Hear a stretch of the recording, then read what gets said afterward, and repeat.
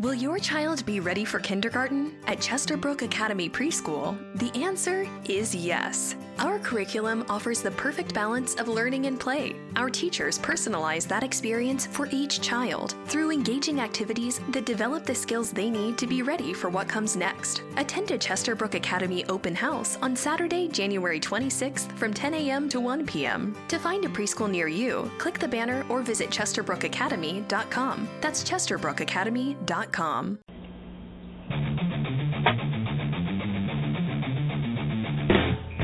The Big Papa Online Network on Blog Talk Radio is on the air.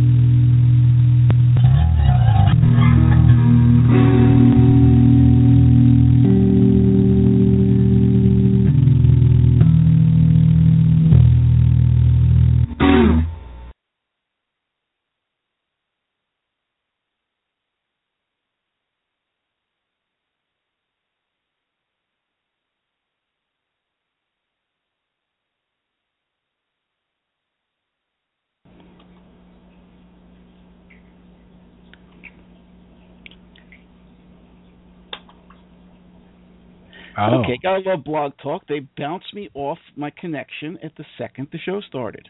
So congratulations, folks. So here we go again, one more time.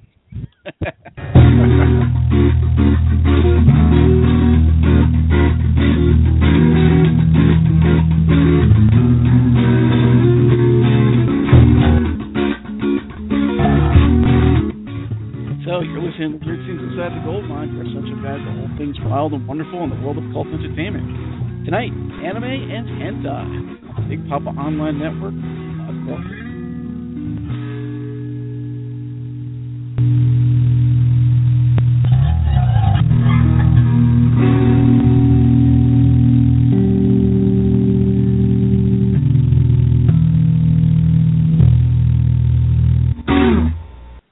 Good evening and welcome to the third show in the second season of Weird Things Inside the Gold Mine, your essential guide to all things wild and wonderful in the world of cult entertainment. Drop in for a spell and join me, Doc Savage, and my co-host, who's a musicist as I am, Louis Paul, as we discuss the beloved, the hated, the weird, and the wonderful world of cult film, music, television, and more. Tonight we're talking anime and hentai. Birthing in the early 1960s with such works as Astro Boy and Gigantor, the art of Japanese animation arrived on domestic shores not long after.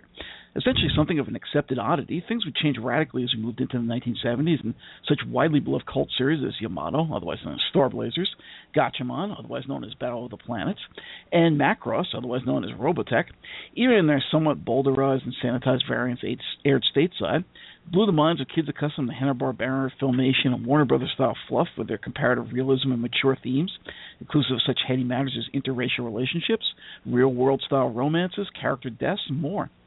Becoming a genuine underground cult craze among the youth of the 90s, such late 70s and 80s era space operas as Mospeada, Megazone 23, Dirty Pair, Bubblegum Crisis were joined by the syndicated television likes of Rumiko Takahashi with Urusei Yatsura and Ranma 1/2, Akira Toriyama from Dragon Ball, Voltron, and Naoko Takeuchi of Sailor Moon, opening the floodgates for a proliferation of anime-related magazines, late-night and Saturday morning dedicated blocks on networks like TBS, TNT, the Sci-Fi Channel, and even entire stores oriented entirely towards the sale of anime and anime-related materials, like the late-lamented Anime Crash right here in New York City. With the dawn of meta-series such as Neon Genesis Evangelion, the harem anime starting with Tenchi Muyo, and crossovers to the tabletop and video game RPG like Slayers and Dragonheart, anime went from comparative obscurity and often isolated small-scale fan bases to a global phenomenon almost overnight. So join us tonight as we talk the days of actual hand-drawn, boundary-pushing animation, when there were adversarial relations between original language subtitle fans and the dubbing-only crowd, and the more adult-oriented hentai subgenre was more or less kept under a shelf, where fans would gather together based on a then merely dawning appreciation of what was and remains many steps above the standard domestic, toddler-oriented cartoon. So, I'm Doc Savage, and like I said, our technical glitch is the show starts up, I play the opening music, and it says, "Oh, you're not connected." And I saw you come up. I'm like, "Wait a minute, he's not here. I'm not. What happened here?" Yeah, actually, I thought I was going to go solo tonight because I was like, "Oh, you're not here. Well, I better." I had like 6 seconds of silence, and I said, "Well, I better say something." And I was just about to think, "Okay, I'm going to have to do the show until you pop up." And then you popped up. Yeah. Yeah, no, I was there beforehand, like 10, 15 minutes before, like they let you do, and then they said, "Hey, you know what? You're here. Time to drop the when the show starts." So anyway, that's the fun of hosting a podcast on Blog Talk. We actually have some friends on one of the other shows. There are frequent callers and friends of my co-host over there, and they were running their own podcast for a couple of years. And apparently all the problems with the Blog Talk host had actually chased away some sponsors, and then they just said, "You know what, screw it, we're not going to do this anymore." So they gave up their podcast. So it's an award-winning service we pay for. Anyway, so that aside, we're here to talk anime.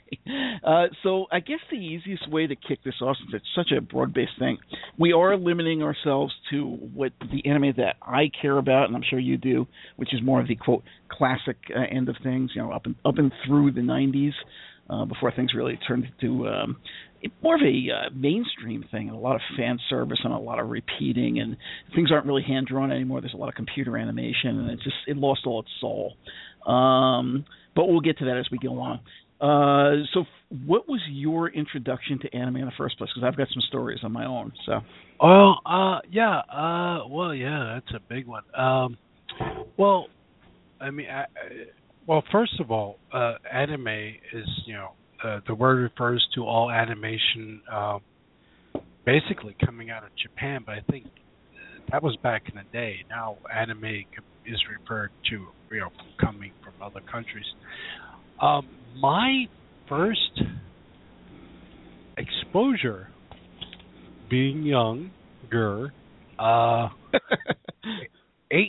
and Gigantor. Oh wow! So you're going way back. Okay. Yeah. 8-Man and Gigantor. Gigantor was fun. It was charming. I mean, something I'm sure is going to come up tonight is the insanely catchy, jingoistic, theme songs they have these things. Even if there's no words, it's like, you're just like, oh, I know that show. It's so 8-Man, Gigantor. It's about the time I'm watching Johnny Quest, this kind of stuff. But yeah, I actually liked 8-Man better because it was less jokey. There was Johnny Sacco and all this stuff. Johnny Sacco was unbelievable because that was a live action one for those who haven't seen it. And this kid, he's like a 5-year-old kid, and they made him like a spy because he could control this alien, or maybe it wasn't an alien, it was a giant robot that they had built to fight off aliens. And they actually gave him a gun. So this like 5-year-old kid's running around with a freaking pistol. I'm like, okay, it's an amazing, hilarious. I always think in terms of Super Sentai, but it was way before that. It's more like a giant Daikaiju mecha sort of a thing. So anybody that's interested in these era of shows should check it out. Yeah, and even though it's not animation, it's very close. Like it could as well have been. So I got into that stuff, and then of course I drifted away, and it was a long time, decades even, and a guy who became a very good friend, and he disappeared off the face of the earth, as some friends tend to do. Yes. Named Daryl, not Norman Reedus. This guy named Daryl, really cool guy. He was a fanatic, and he knew everything, going back, going forward about animation. And he kind of we traded stuff because he was interested in, but he had no idea how to get a hold of Euro stuff and old nudie cuties like the stuff we covered on that show a couple of weeks back. Right. And so, of course, at that time, I had a huge collection of stuff. So I was like, what do you got? He's like, I got everything.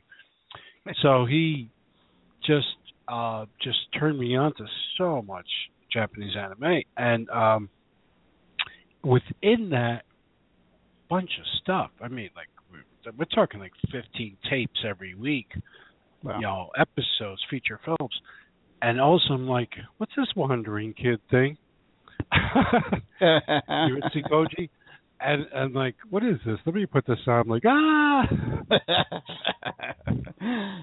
if I wasn't already sleazy at that point, it really did a job of me. That's it. The Maven of Sleaze from tentacle porn. Yeah, there. Yes. But you know, I loved Akira. I really enjoyed the hell out of Akira. I liked Lensman. And I found the feature film for Lensman, I mean, I'm sure you're going to go into much more depth on your stuff, but I enjoyed the feature film of Lensman more than the series. You know, there was a series too, and we're going to Dirty Pierre, you know, Battle of the Planets, Gatchaman, Spaceship Yamato, Star Blazers, Macross, Robotech, I see all this stuff. I saw the Dragon Balls, and I was like, and Dragon Ball Z, and there were so many of those damn things. And I couldn't really, sometimes things just don't work for people, you know? Yeah. But I met people like, all anime is sacred, you know? It's like, you know what I'm talking about. I'm sure in your circle, you're going to be screaming and pissing your pants tonight, that's for sure, because it is not all sacred. But anyway. But you know what I'm saying. Yeah. I know exactly what you're talking about. Yeah. So, at what point did you decide you were hooked on this stuff? I would say, let's see, let me try to dig down. Oh, yeah, there was a period, I would say, when I got back into it again, I would say we had to be like maybe 85, 86. Okay. And that lasted until about 2000. And where I did a huge amount of catch-up. Because even though I didn't really like something, I had to see it. Like, I got to the point where, you know, like all this Euro stuff we've been covering, and, you know, we only are in all those shows we've done, we've only touched upon some of the things I've seen. I mean, I think, I'm not putting up a flag, but I think I've seen nearly everything. So, you know, I got to the point where I was like, well, I want to see more. And there's also a huge variety in the styles of animation, depending on the house, you know, the production company it's coming from. You would see something, I really like this, and then you would see something else from some other place, and realize, oh, it's on the, you know, it's akin to Super Friends, you know, really just, you know, no, what's worse, Clutch Cargo, you know, when the mouth is moving. That American show where it's just like they move mouths. Yep. And so I then got into, because I'm me. I then got into it's a squeaky door. It's driving me nuts. I then got into hentai, which is well, not into hentai where, you know, but I was very curious what they're doing with that, and, you know, in terms of science fiction, horror, romance, drama. It's a label. There's some really poor animation things going on, and there's some very interesting, like the Bible Black series. There's some really interesting animation studios going on in there. So, but then again, you know, with that stuff, not everything, you know, as far as I'm concerned, was really good. There's a lot of bad stuff, a lot of bad animation, and some of that stuff goes places we'll probably discuss later. Yeah. So that's what. And now about you? Yeah. Well, that's funny. So my story is a little bit stranger because it started in later, obviously. My first exposure that I cared about would probably, that I didn't care about, would be Battle of the Planets. I saw it and I was like, okay, this is halfway interesting. I could not stand what turned out to be all the Sandy Frank introductions, like Seven Zark 7, and I forget the creepy little guy, and it would make go, God, yeah. Drove me nuts. I hated that. But then when I later on, many years later, saw the Gotchaman stuff, I'm like, oh, okay, now this is much better. So now I get it. But I didn't give a shit. I was just like, something I watched when I came home from school or wherever, it was in grammar school. But what hooked me was Star Blazers, which was, this somewhat bowdlerized, but they didn't touch it too much, surprisingly, of Space Battleship Yamato, which, again, you were talking about jingoistic themes, not just in terms of the theme song itself, but we're talking about the Yamato, which was one of my great uncle was involved in the Frogmen back in World War II.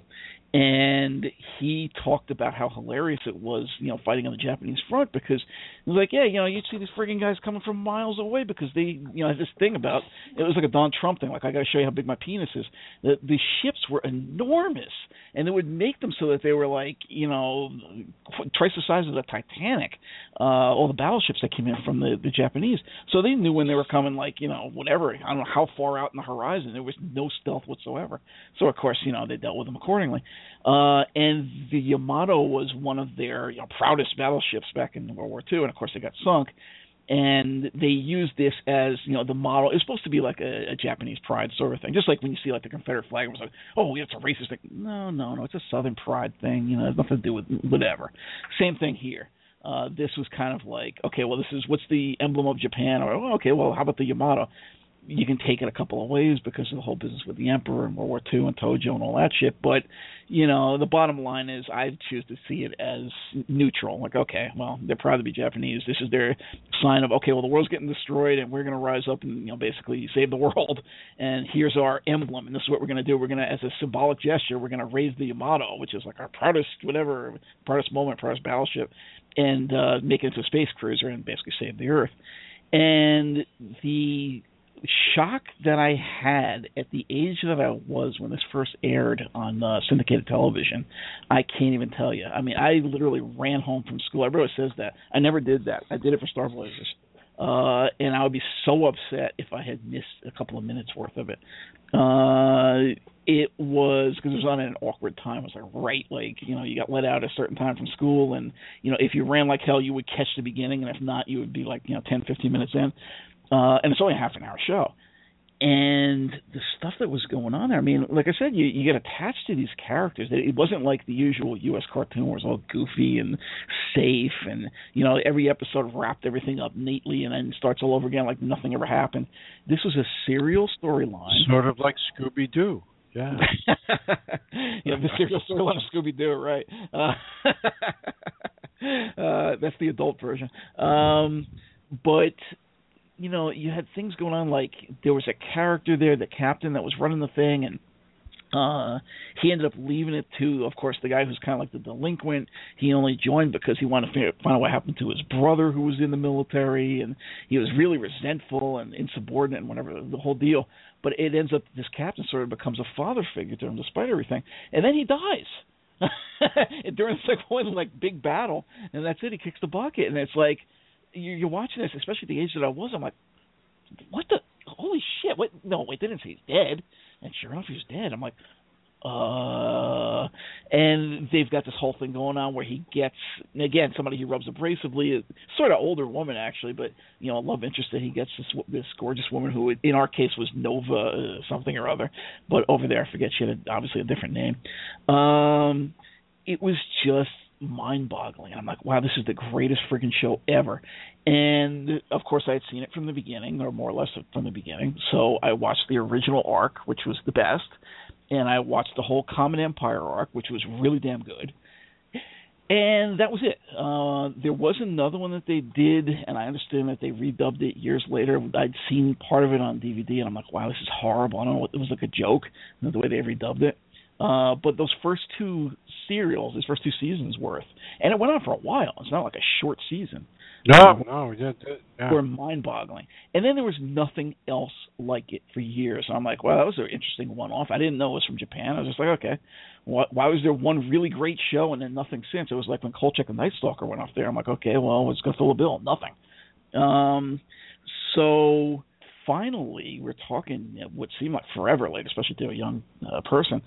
Back in like 1985, Harmony Gold brought over what they called Robotech, which was a mishmash of series. Once again, they basically left Macross untouched, which was the important arc. Very similar story in some ways to Star Blazers, which already hooked me, but there were differences. There was this nonsense about pop music saving the Earth. I could not stand Min-May. And once again, he gets involved with the hot girl who works on the ship that's all kind of lonely or whatever. And there's a guy in there that's a drunk, and you could tell that he was boozing it up, who was the doctor, actually, which is even better. So this guy's going to operate on you. It's Southstar's mind. There was an interracial romance. I mean, my favorite character actually was Roy Fokker, and actually I have a Roy Fokker T-shirt even I wear a lot. And you know, he was like the cool one. He was the manly one, and he fucking dies like right off the bat. You know, it's again like the hero figure that in the young guy, the Rick Hunter guy, whatever his real name was in Japanese, I forget. The same thing, he had learned to look up to this guy. Okay, he's so cool. He's going to teach me. He takes me under his wing, and then poof, he's dead within a couple episodes. And in the meantime, he had been involved with a black girl, and we're talking about not like, okay, I'm going to do Foxy Brown, put on the fake hair wig and all that bullshit. No, this was like a black girl, with like natural hair and shit. And I was like, okay. And you didn't see this stuff. I mean, you don't see it so much. I mean, you see it a little more nowadays, but you certainly didn't see this in 1985. I was like, what the fuck is going on here? This show's incredible. And it actually not only met my memories of Star Blazers and Yamato, but it topped them. So I was like, wow, I was totally into this show. Totally upset when the first arc ended. Then they threw in a couple other shows, part of which was Mospeada, which is a fantastic show on its own. The way they chopped it up, all right, whatever. And there's some strange elements to that, too. Like, okay, there was this guy that was he was sort of androgynous, and he was doing music, but he was performing as a girl, and what the hell is going on here? Very, very, outraged stuff, especially by American standards of the time. Oh yeah, and this is the way this is why we're the way we are nowadays. Because we really grew up on these cartoons. Exactly. So let me just interrupt you for a minute though. What was your? I mean, because you were young, you probably weren't thinking of this, but weren't you curious? You're watching something that's made in Japan by Japanese artists, and yet everybody's uniquely Caucasian looking for the most part. That's true. Isn't that? Yeah. So when I saw Star Blazers, I didn't think of it much, if at all. I probably wasn't aware it was Japanese or didn't care. By the time I saw Robotech, I knew it was from Japan. But you're right. There was that strange thing. Like, why is nobody really Japanese here? But I figured, this is just the way that they saw, not even themselves, just kind of the way they wanted to portray their characters and their heroes. Maybe they've got a complex, the Germans ever since World War II, they have this self-hate on, which, if you ever see German porn, you understand why they they really just are totally masochistic and, okay, shit on me or whatever the hell, piss on me because I'm worthless and I've got to bear all this shame, which is ridiculous, but nonetheless, it's kind of like a national thing that they're bearing for years and years and years. Yeah. And it's funny because now the feature films that are coming out of Japan, the feature animated films, which are CGI for the most part nowadays. I've been seeing a lot of these things on Netflix. It's the same thing again. It's like what was a very popular one I just saw within the last 2 months? Real big budget production, and it's it's CGI, so it's not humans and it's not animation. It's like that weird. But they still made them look white, basically. Yeah, Caucasian. They still make everybody look Caucasian. Yeah, and the big round eyes. With the round eyes, so they give everybody the big, wide, expressive eyes, and it's kind of a question that's baffled people for years, but I really do think it boils down to the same problem that the Germans are having, where they've got a level of, even though they might thump their chest and, why Hunjin this, we're Japanese, that's why that explains everything. Nonetheless, there is an inferiority thing going on there where they just don't see themselves as worthy to take a piece of prominence on the world stage.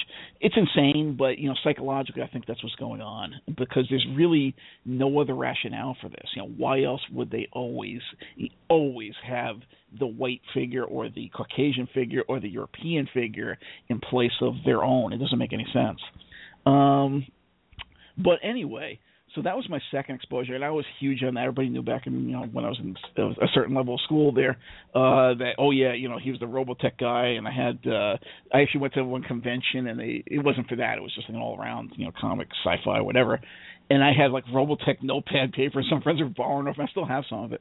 That was my big thing. But again, it went away. There was nothing for a long time, and I think it wasn't until sometime in the 90s. Oh, no, wait, not quite. It was in the 90s, though. Sailor Moon came over. My mother found that, actually, of all people in the world. And she was watching and said, you got to see this. This is really cool.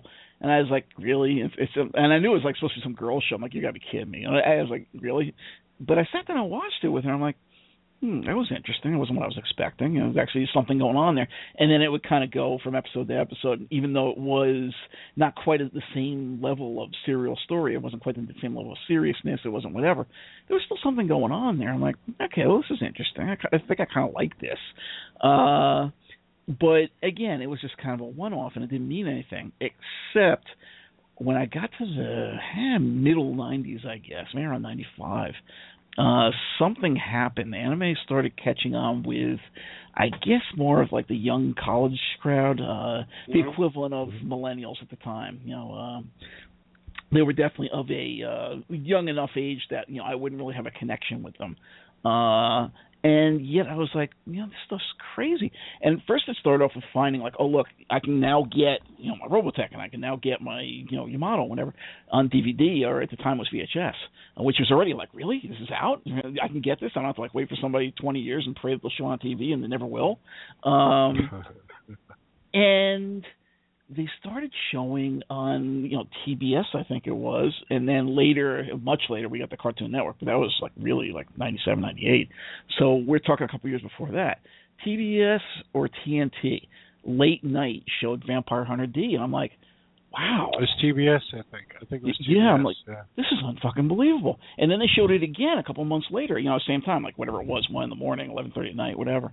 And they might have showed another one, too. I'm not positive, but they may have showed, like, Shinjuku or something. And I was like, wow, this is fantastic. And that already had me hooked. Then they came out with, once I finally got, I think, to the Sci-Fi Channel, they did that Saturday morning thing where they were doing, again, dubbed, but they had things, anything from, stuff that you would just totally forget about, like Rojan Z or whatever, to stuff like, the Dominion Tank Police, to... And you liked Akira. I did not like Akira. I still don't like Akira. But it never did anything for me. But, that was constantly playing.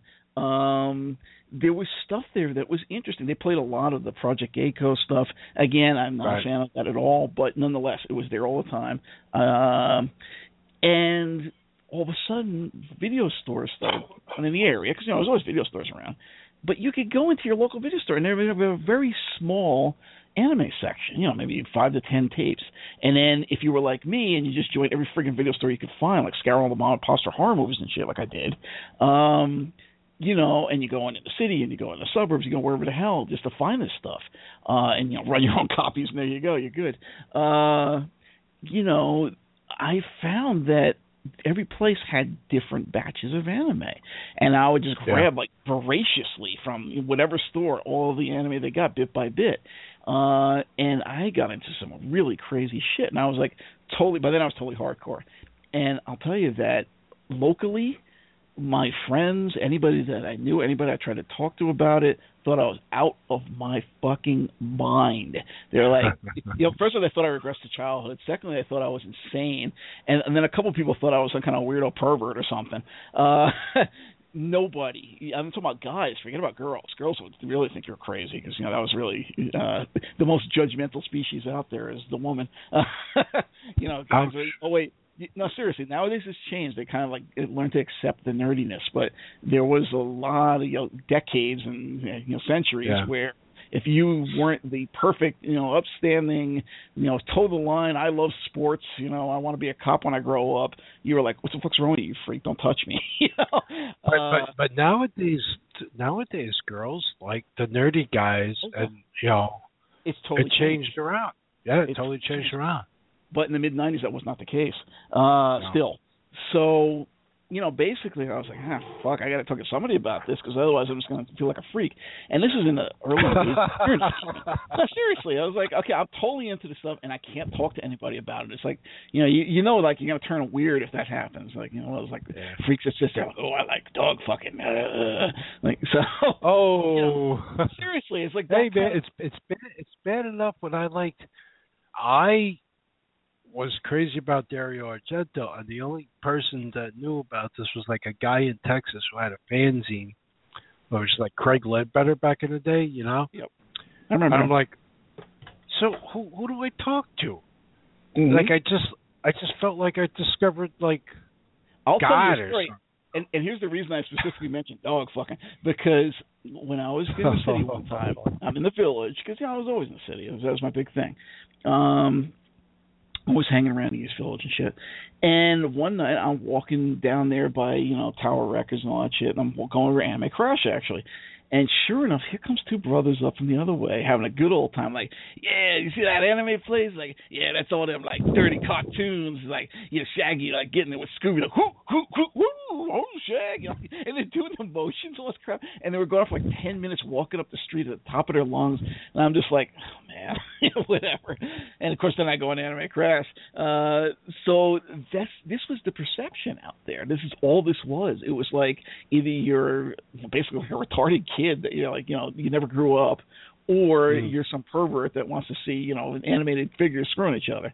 And there was another place that was hardcore geek place. It was called the Sci-Fi and Horror Emporium.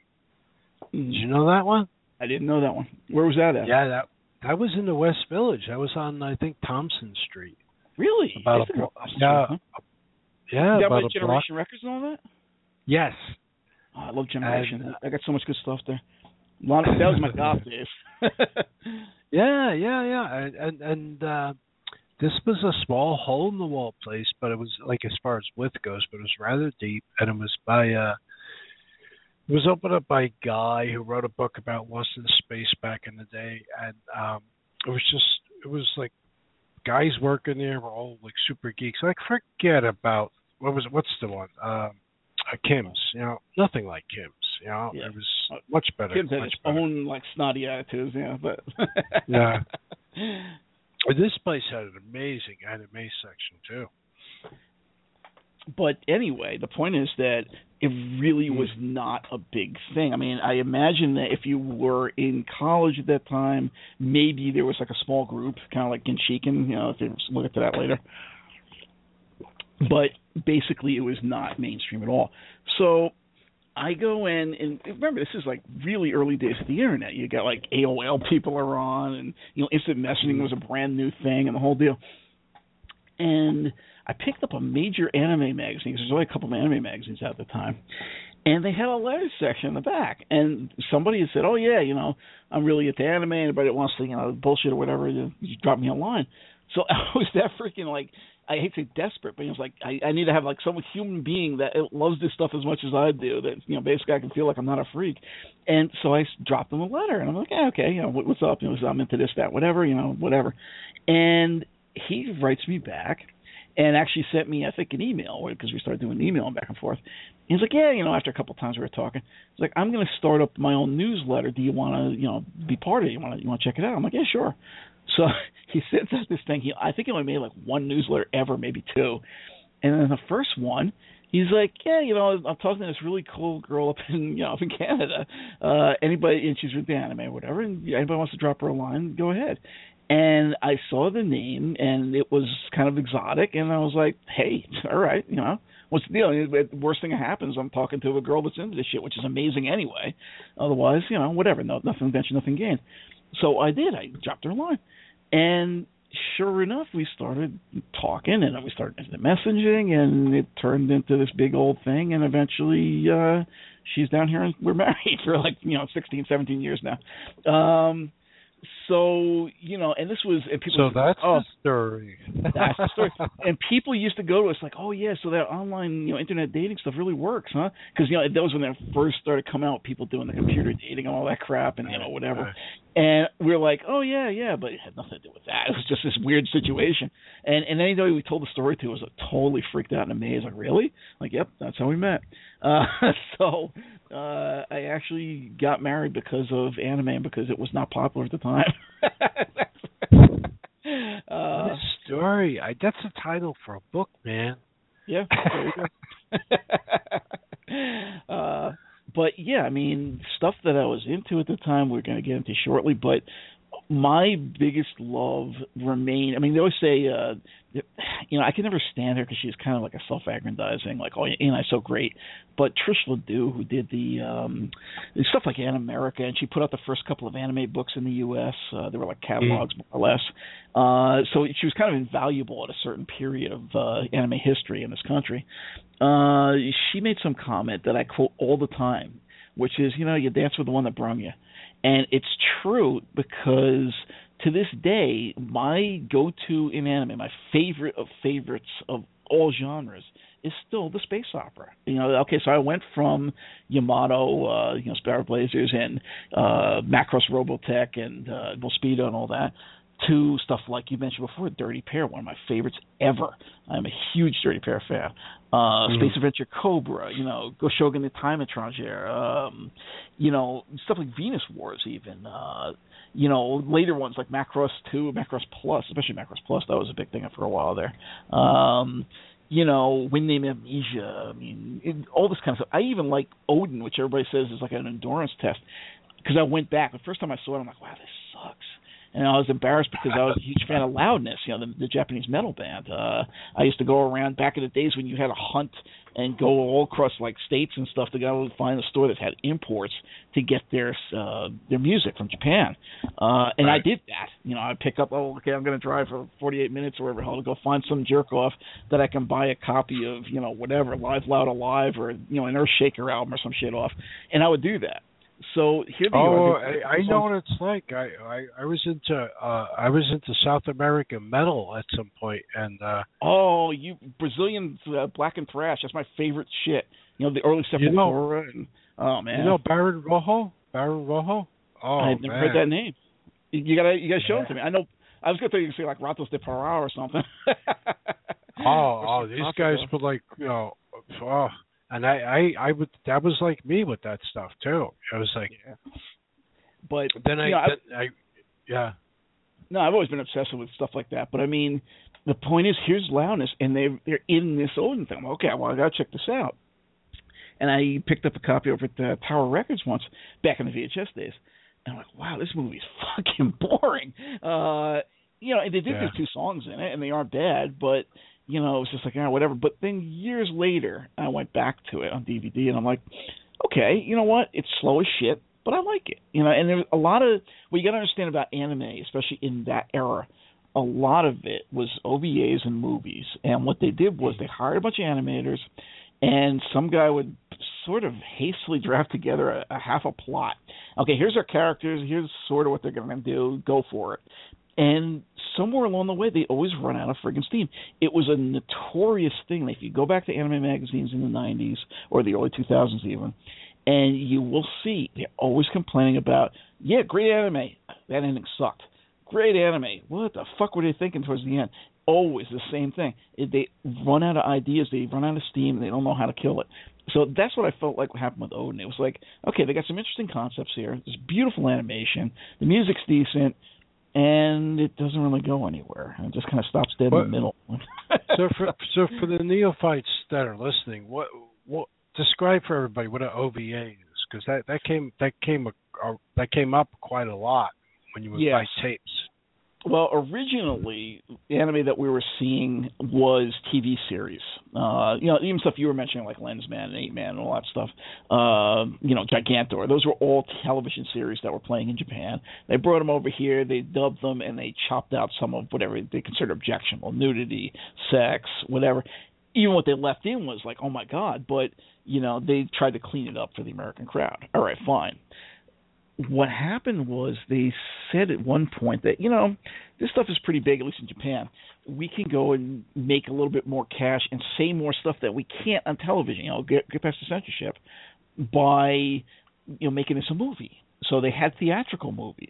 And you could tell because the budgets are obviously astronomical. The art is fantastic. It like doubles and triples what you're seeing on a television screen. There aren't always good stories, but, they're whatever. But then they have this in-between thing. So, okay, you know what? With the popularity of VHS, we can make these things called OVAs, original video animation, and which meant that they were never shown on television, and yet they weren't a theatrical release. So what were they? They were like basically straight-to-video, the equivalent of straight-to-video movies. The difference is when people say straight-to-video movies, they usually mean, the movie's too bad, they didn't have enough budget, just kind of slipped it under the radar, whatever. It was a failure, it didn't quite make it to the big screen.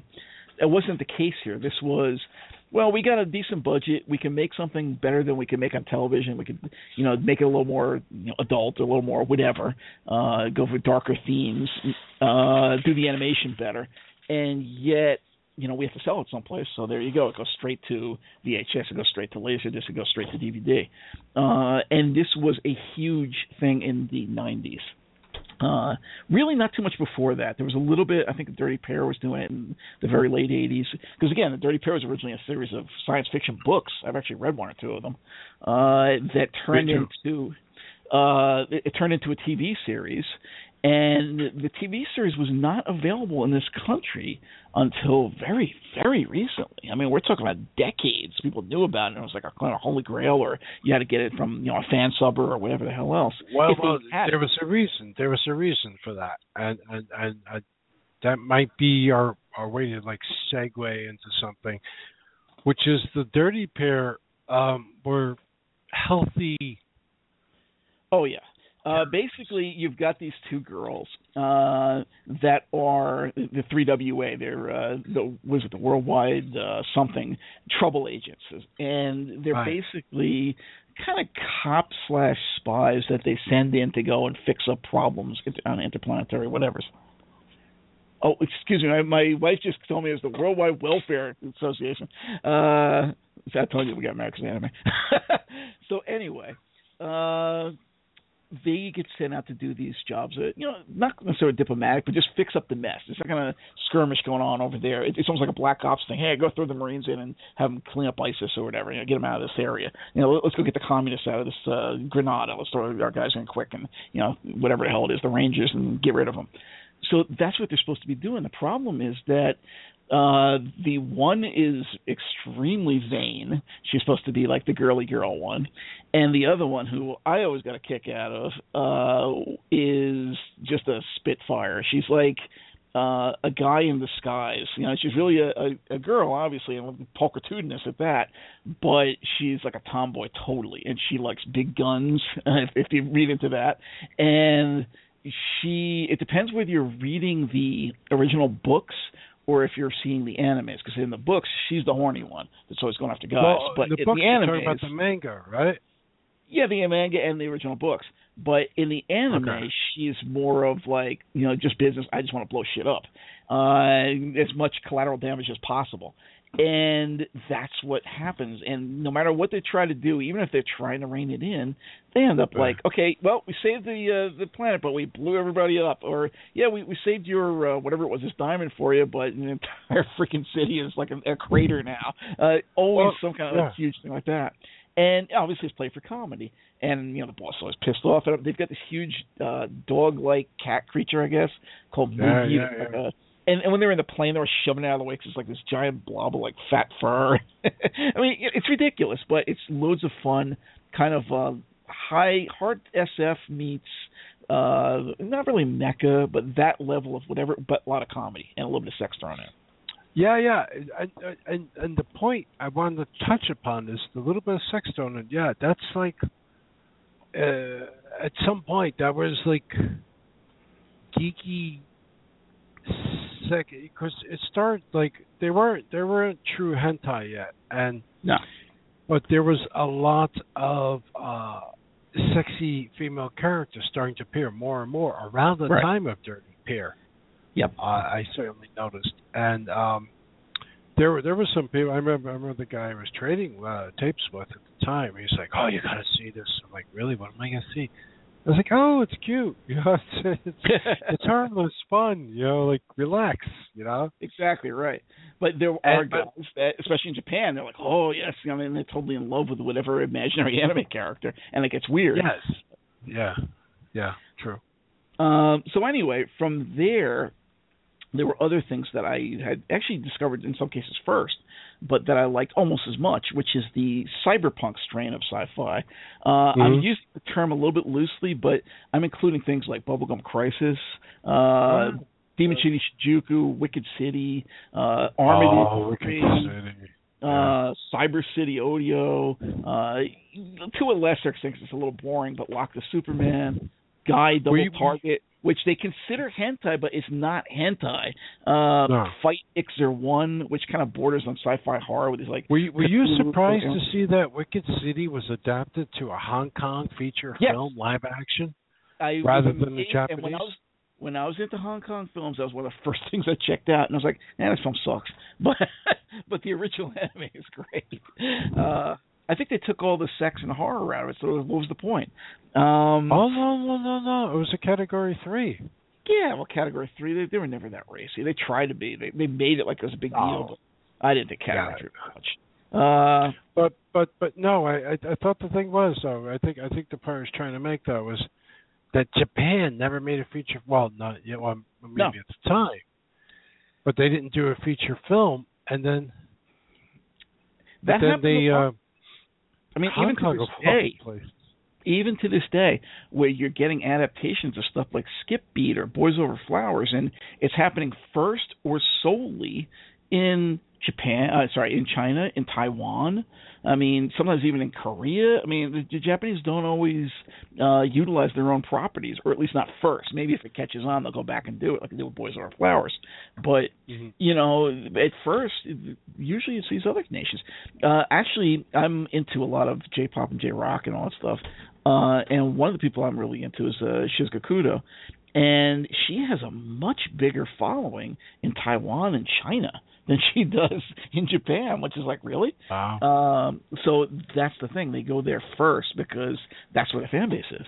And actually the Koreans are into a lot of their stuff, and vice versa. The Japanese are really into Korean dramas. The Koreans are really into Japanese anime and musicians and stuff, so I don't know. But anyway, other ones I was thinking of was Lily Cat, which is interesting. Yes. Sci-fi horror. Lily Cat, yes. There's a bad version of that called Dark Cat with these two guys. It doesn't work as well. Lily Cat's cool, though. I really love this. So this is like my favorite stuff. There's one that's kind of... it sort of fits into the Cyber City mode, but it's more cheesy and like Lupin-esque. Something called Cleopatra DC. Silly, but amusing. My wife always confused the space opera thing with mecha. There's two different things. See, the thing is that space opera, you've got a lot of military involvement, and she's always shocked, like, why do you like all this military stuff since you're not like a cop military type guy? But I love stuff. It's well done. Deep down, you are. Oh yes, I really need to follow somebody's orders. Not at all. Anybody knows it's a joke. But that's why it baffled her. I'm like, really? But she always said, "Oh yeah, you really like all that mecha stuff." I'm like, "No, I don't," because when I think mecha is stuff like actually that she likes, like Voltron, which was originally like Beast King Go Lion. Yes, it is. She says Voltron ain't mecha. Black Magic M66, which is entertaining enough, but it's still kind of a cross between cyberpunk and mecha. Cyborg 009, Giant Robo. Does she want to join us? I said that to her. I said you should come on the show for this night. Pat Labor, Gunbuster, arguably Appleseed, which again I like, but I do like that too. The problem with Appleseed, when it came over here originally, I hated it because there was a big thing that they were doing with the early dubs in this country. Places like Central Park Manga, who is no longer around, but they actually sponsored one of the early anime conventions in New York City. We went to the first one they did. And they had a tendency, and sometimes Manga Video did as well, a couple other places, with the early dubs to try to spice it up for the crowd. Because they figure, okay, well, we're appealing to a crowd that's of a certain age. Or figuring it's like, young college kids or whatever. And they want something spicy. They think they're going to get something, whatever, from this anime that they can't get anywhere else. So what they did was they would mistranslate things and go over the top, swearing their heads off for no reason. So the first time I put it in, the original version was like, yeah, you fucker, I'm going to kick your fucking ass, you piece of shit. I'm going to rip your head off and shit down your neck. And what the hell am I watching? And I actually almost shut it off. It was that bad. I'm like, this is a bad taste in my mouth. And then maybe a decade later, of all places, our library had a copy of Appleseed. I'm like, all right, I got to see how Appleseed's even in the library from what I remember here. And it turned out that they had redubbed it, and you know what? It's a damn good piece of work. It's a good anime, a good OVA. But, if you ever see that original dub, you'll be like, what the hell are you talking about? Because it was so bad. And there was other ones like that, too. I mean, I remember there was an Alcee dub, not a filthy one like that, but of Macross 2. It was Do You Remember Love, I think it was. Awful. Yeah. I'm like, I think I can get over here. I know who to blame. I know who to blame because I traveled in such a wide variety of circles back in those days. And there were a lot of people going to, in New York, the Berghoff Goodman School of Dramatic Arts or some bullshit like that. That was the acting school for people who couldn't get into Juilliard. And it was like if you had a day job, you would go to that school at night or some bullshit like that. And apparently a lot of people were moonlighting doing the dubbing for these things. And I would be like, oh, who's this? Oh, that's Jack, my husband. Hi, Jack. What do you do? I dub Japanese cartoons. Oh, really? What'd you work on? No, really? Yeah. I mentioned a couple times in the past. I have a friend that used to be a hippie, like literally, and nowadays he's retired, but he was working in a comic shop for many years. He's a retired hippie? Yes, he's a retired hippie, a retired comic shop hippie. But he was really he just a lot of weird music. Actually, that's how I got into Ever Biggin and the Residents and stuff. It was from him. But he was actually at one point in his life a voiceover artist, a dubber. Okay. And one of the things that he never did anime, from what he told me, but he apparently did some pornos. And he's like, yeah, it's so funny because I'm standing there with this girl and we're basically trying not to laugh, like, oh yeah, oh come on, harder, So yeah, I mean, the voiceover artist is kind of a silly profession. You can make it into something good, but I always had a problem with dubbers because they had a big thing with anime, and this is actually another subject. It's a big subject for anime. There are people like myself who will only watch the original Japanese subtitled. Just like with, French films or Chinese films or whatever, but they're usually not as objectionable. For some reason with anime, these people decided that I'm an artist, and therefore, and they said it over and over and over again. If you go back and look at the print interviews with these people, they constantly say this crap. People from ADV, people from CPM, people from Manga, wherever. Amanda Wynn, all these people that were big names. Oh, I purposely don't listen to the original voice artist because I want to do my own interpretation. And of course, their own interpretation sucks ass. So you get some really, really horrible dubbing in anime. Actually, some of the worst dubbing in the world is done in anime. There are people that can pull it off. There are ones that aren't as bad as others. But as a rule, if you have a choice, do yourself a favor and watch it in Japanese with the subtitles, just because of that. So, yeah, it's kind of a silly profession in that way. Japanese is a very unique language. There's a lot of connotations and insinuations. It's a language where there's no possessives and there are no singular and plural. And, there's a lot of strange things about it. It's almost poetic, which is probably one of the reasons I enjoy it and gravitate towards it in a lot of ways. And the males always speak very deeply, like, right. And they treat the girls to speak very nice because that's supposed to be a turn on, whatever. We're getting into other areas there. Right, exactly. But anyway, the thing is that it's kind of a silly thing, and it was a huge thing back when, because I remember originally I had seen the dubs, and the first time I went to Anime Crash, I had asked them, it was about Bubblegum Crisis, and I was like, okay, the songs in this are really good. And they gave me, they pointed me some CDs, and of course they were all the original Japanese. And I'm like, okay, well, this is cool, but do you have the ones that, I saw in the English dub? And they basically, looked at me like I had three heads and laughed. And I'm like, okay, what are you doing here, you freak? But, what are you going to do? I was early into anime at that point. But that was kind of the thing, and it still persists. So I'm not one of those, I'm not like, oh, you like dubs, you're an idiot. But, do yourself a favor and don't put yourself through some really bad reinterpretation of this stuff, of the material. But anyway, unless you have something else to say about that, we'll just move on. No, let's just go. Yeah. So there's another genre that I like a lot, which is the sort of D&D based animes. There aren't a lot of them, but the ones that are pretty interesting. Record of Lodoss War, the original one. There were mangas and books and stuff like that out there. I've read a couple of them. But the actual anime, once again, had that strange thing where it doesn't really end properly, but it was really nice art. And it definitely taps into all the stuff that somebody who is, into D&D or Pathfinders, whatever, they'll expect to see. It's there. Very enjoyable. Everybody falls in love with the elf. It's good. The trick is that there's a sequel to it, Record of Lodoss War Chronicles of the Heroic Knight, that was a TV series, because the original was an OVA series. And picture, this is another thing we didn't mention.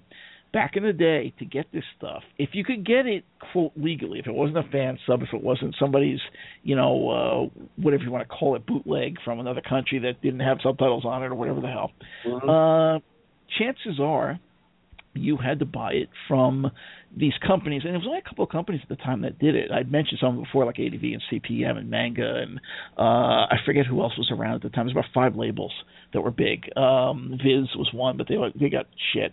Tristan Dude had shitty taste. But what happens is they would put 1 to 2 episodes, especially with an OVA, 1 to 2 episodes on a tape. And if you wanted the subtitle version, that's all you got. You didn't get the dub as well. You had to buy a separate tape for that, and vice versa. And actually, that's how I had a lot of dubs in my collection in the early days, because you can go and get a dub tape of 1 episode or 2 episodes of an OVA or series or whatever for, $15 to $20, which is bad enough, but at the time that was considered cheap for anime. Or you could pay $30 for the subtitled one of the same thing. So I was like, wow, geez, it's a big, I'm paying extra 1/3 for this fucking thing. So sometimes I did it, and sometimes just the hell with it, I just want to see this. So my collection was kind of mixed. I'd have 2 subtitle tapes and 3 dub ones and back and forth, and that's how I know how bad the dubbers can get. But anyway, it was a big deal back then. They really ripped you off like crazy, and I was so amazed. Maybe about 8 years ago, walking into a Best Buy, and I'm seeing complete series of animes, 30, 40 episodes of stuff that we were getting 1 and 2 episodes at a time for $30 a piece for, $35, $50. I'm like, what the fuck just happened here? Really? So you kids, you got it really good. And if you see old series that think you might be interested in, snap them up, because you're getting a much better deal than any of us did. Oh yeah, there's Amazon now too. Yeah, definitely. So anyway, another one besides Lodoss War. Anyway, what I was saying is, after the OVAs, you had this TV series. It wasn't half as good, but they throw in some new characters. Some of it's interesting. All right, fine. But what really works here is Slayers. I don't know if some people have mixed feelings about it. It's a comedy take on the whole RPG thing, and they've got this girl who's supposed to be, she thinks she's a great wizard, Lena Inver. She actually is kind of powerful, but her big thing is that she's upset she's flat-chested or whatever, and she eats like a pig, and she hangs around with this guy, Gary, who's like a dumb fighter, who also eats like a pig.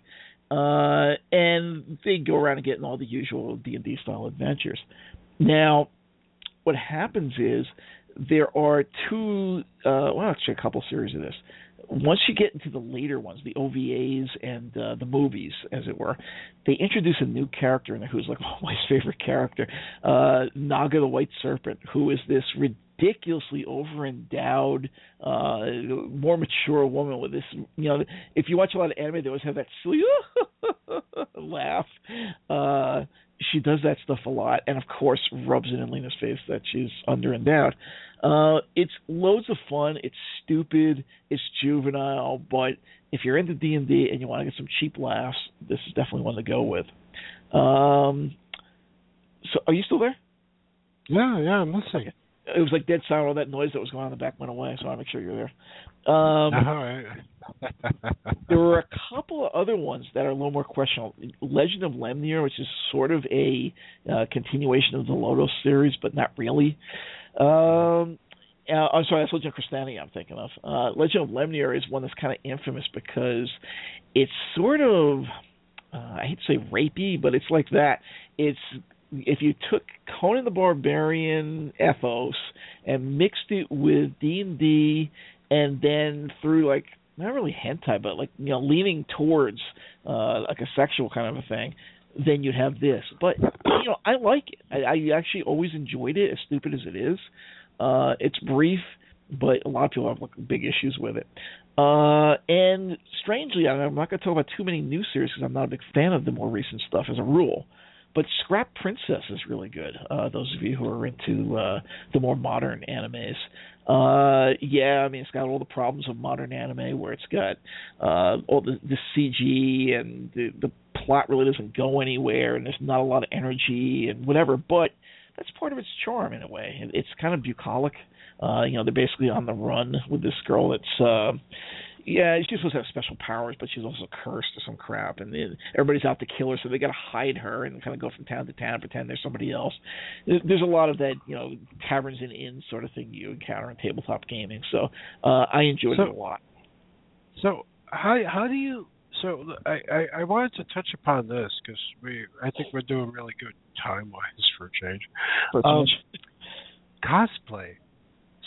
So that whole thing, don't you think that came out of this whole anime thing? It is totally anime-based. I had wished that my wife was into that sort of thing because I really enjoy that. I enjoy that. I follow a lot of cosplayers, or used to. I enjoy seeing girls running around in these little sexy outfits pretending to be whoever. Cade alum to, you name it. I actually have one. Some girl did a set where she was Nova from not Nova. She was the one from Robotech, Lisa Hayes, and she actually kind of looked like her in the face even. And I was like, oh my god! It's like I actually found one photo she posted. I'm like, where's the rest of this set? And she pointed me to it, and I was like, so grateful. I'm like, wow, this looks fantastic. It's like I really wish think there's a lot of that going on in Comic-Con shows and stuff like that, but. It's become a huge thing. Yeah, go ahead. Now, how you? But these people, we're gonna swing back to what we were planning on doing, but I just wanted to touch on this because it's growing. It's growing into a big thing. So what do you think it is? You think these people are so enamored with the lifestyle of these animated characters that they want to, not only dress up, like they want to be there for a couple hours. What do you think that's up? I really think that's it. I mean, you could argue that it started with comic books because there's just as many comic book cosplayers as there are, anime ones, and you even get some TV show ones or movie ones, but for the most part, it is comics and anime more heavily and more originally. Like that first comic, the Anime Con I went to for CPM in the city that time, that actually we went to an anime contest, cosplay contest. And that was also the first time I was, God help us, exposed to crossplay, which is hilarious because you get these guys that are like, 400 pounds going around dressed like Sailor Moon. You're like, really? So it's like morbidly fascinating. Like you would really do this to yourself, but who knows? Maybe they're getting something out that they got to work out, or maybe it's just a good sense of humor. I don't know. It's a little strange. It's a little strange, but hey, whatever. Because I have come across You know where I'm going with this. Yes. There's cosplay porn out there, and which is really interesting. There's a lot of it. And I actually found some early one because I was big on Evangelion, and somebody sent me some Evangelion type porn where they were dressed up like Rei Ayanami and, better yet, Asuka Langley. And I was like, wow, this is unbelievable, but I kind of like it. And then as we went on, I understand they did and I saw one that was ridiculous, where it was like the Justice League or some crap, and people dressed up like, Black Canary and the Huntress, skirting like Superman. Oh, like, yeah. Watching. Some of that stuff, it's getting better and better. Production, the costumes are better than the. But going back to the cosplay stuff, I've even seen stuff where, the earlier anime where it was a bit cheesy and the artwork wasn't so terrific, so the facial the 60s stuff was nasty, a bit immobile, right? Yep. So I'm seeing that appearing now from Japan of all places, and I'm like, what is this weird? They're dressing up like a character with an immobile face. It's a very, very sort of thing. Yeah. But I have no problems whatsoever with cosplay. I enjoy it, and not in terms of I've never done it. If my wife was into that and made costumes and shit, I would do it. Sure, why not? But I've never done it, and she's not into it. So therefore, I just kind of go from a distance, like, okay, nice costume, cool. Well, that girl looks pretty good in that Lum outfit or whatever, and there you go. But that's not the size of it. But yeah, I have no objections to it whatsoever. But I do think that it is mostly based on or hails from the anime subculture. Yes. Yeah. Actually, another one I forgot to mention with Mecha, which I never really understood, is Gundam. Don't get it. It's a huge thing. It's been going on since 1979 was the first one. They have series after series after series. It is a military sort of space opera, generation after generation going through whatever, basically working their way up the ranks and people dying and, their families and relationships and whatever else. But I just can't get into it. It's too slow. It's too long. And actually, there's an anime out there that's meta about it. Sergeant Frog is a more recent one too. It was just kind of goofy and typical CG era, recent funny anime type thing. But the big thing is that Sergeant Frog is supposed to be here. They're like basically frogs from another planet, and they come here and they're sent here to invade the Earth. And they fail because their leader is too busy collecting Gundam figures. He really got hooked on Gundam and likes to build the models. So he ends up living with his family and doing their housework and shit from the older sister, bullies him into doing all the housework. And in exchange for, going buy him another Gundam figure. And he just sits there building them all night. It's ridiculous, but it's, meta and funny. We actually have some of the plushies from that one. Yeah, we enjoy this crap. But the actual series itself, I never really got it. I don't have anything against people that are into it, because, like I said, I'm into the series like Robotech and Star Blazers and whatever the hell else. So it's all cool with me. But Gundam never did it for me. But the D&D thing we took care of. Now we get into stuff that's, again, really near and dear to my heart, which is more of the, and I guess we're getting more into your area too, more of the occult-based stuff. I identified several variants, and again, I'm just basically going from my collection. This isn't from out of the air. So it's other stuff that I know, enjoy, and care about enough to have bought. This first one I called Occult TNA / mainstream comedy with a bit of mythos thrown in, because that's actually a variant. You have stuff like Devil Hunter Yoko, which I loved that series when it came out. I like that. Fantastic. And I think number 6, which was the final one, had the best theme song. Really cool shit. But basically, if we can go back and look at it, I was like, wow, this is kind of perverted. Because, the whole thing is she's got to remain a virgin, otherwise she loses her power to go fight off all these demons that are coming to take over the world, and they're kind of like sex demons. But it's not hentai. It's just kind of like, well, it's still sort of a mainstream, anime comedy, but it's kind of bordering on sleazy. But it's a comedy, and there's a lot of Japanese mythological stuff going on in there. Similar to that, but less sleazy, is Blue Seed, where the girl is more or less a Shinto priestess. Once again, has to remain a virgin, and banish away all the, where Susanoo Oh coming back and destroying the world to Amaterasu or whatever the hell. But loads of fun, very entertaining. She's got this guy that guards her that's kind of like a beast man, and they've got this organization that kind of looks forward to Evangelion that she's involved with. great show. Aya Akasa's in it, who was also Ryoko in the Tenchi Muyo series, so I had a thing for her. Great, fun little show, but not as sleazy as Devil Hunter Yoko. Same idea, though. Same ballpark, I would say. And then you've got, I discovered this one first, Phantom Quest Corps, which is kind of like a cheap variation of a series called Ghost Sweeper Makami, which both of us love, being me and my wife.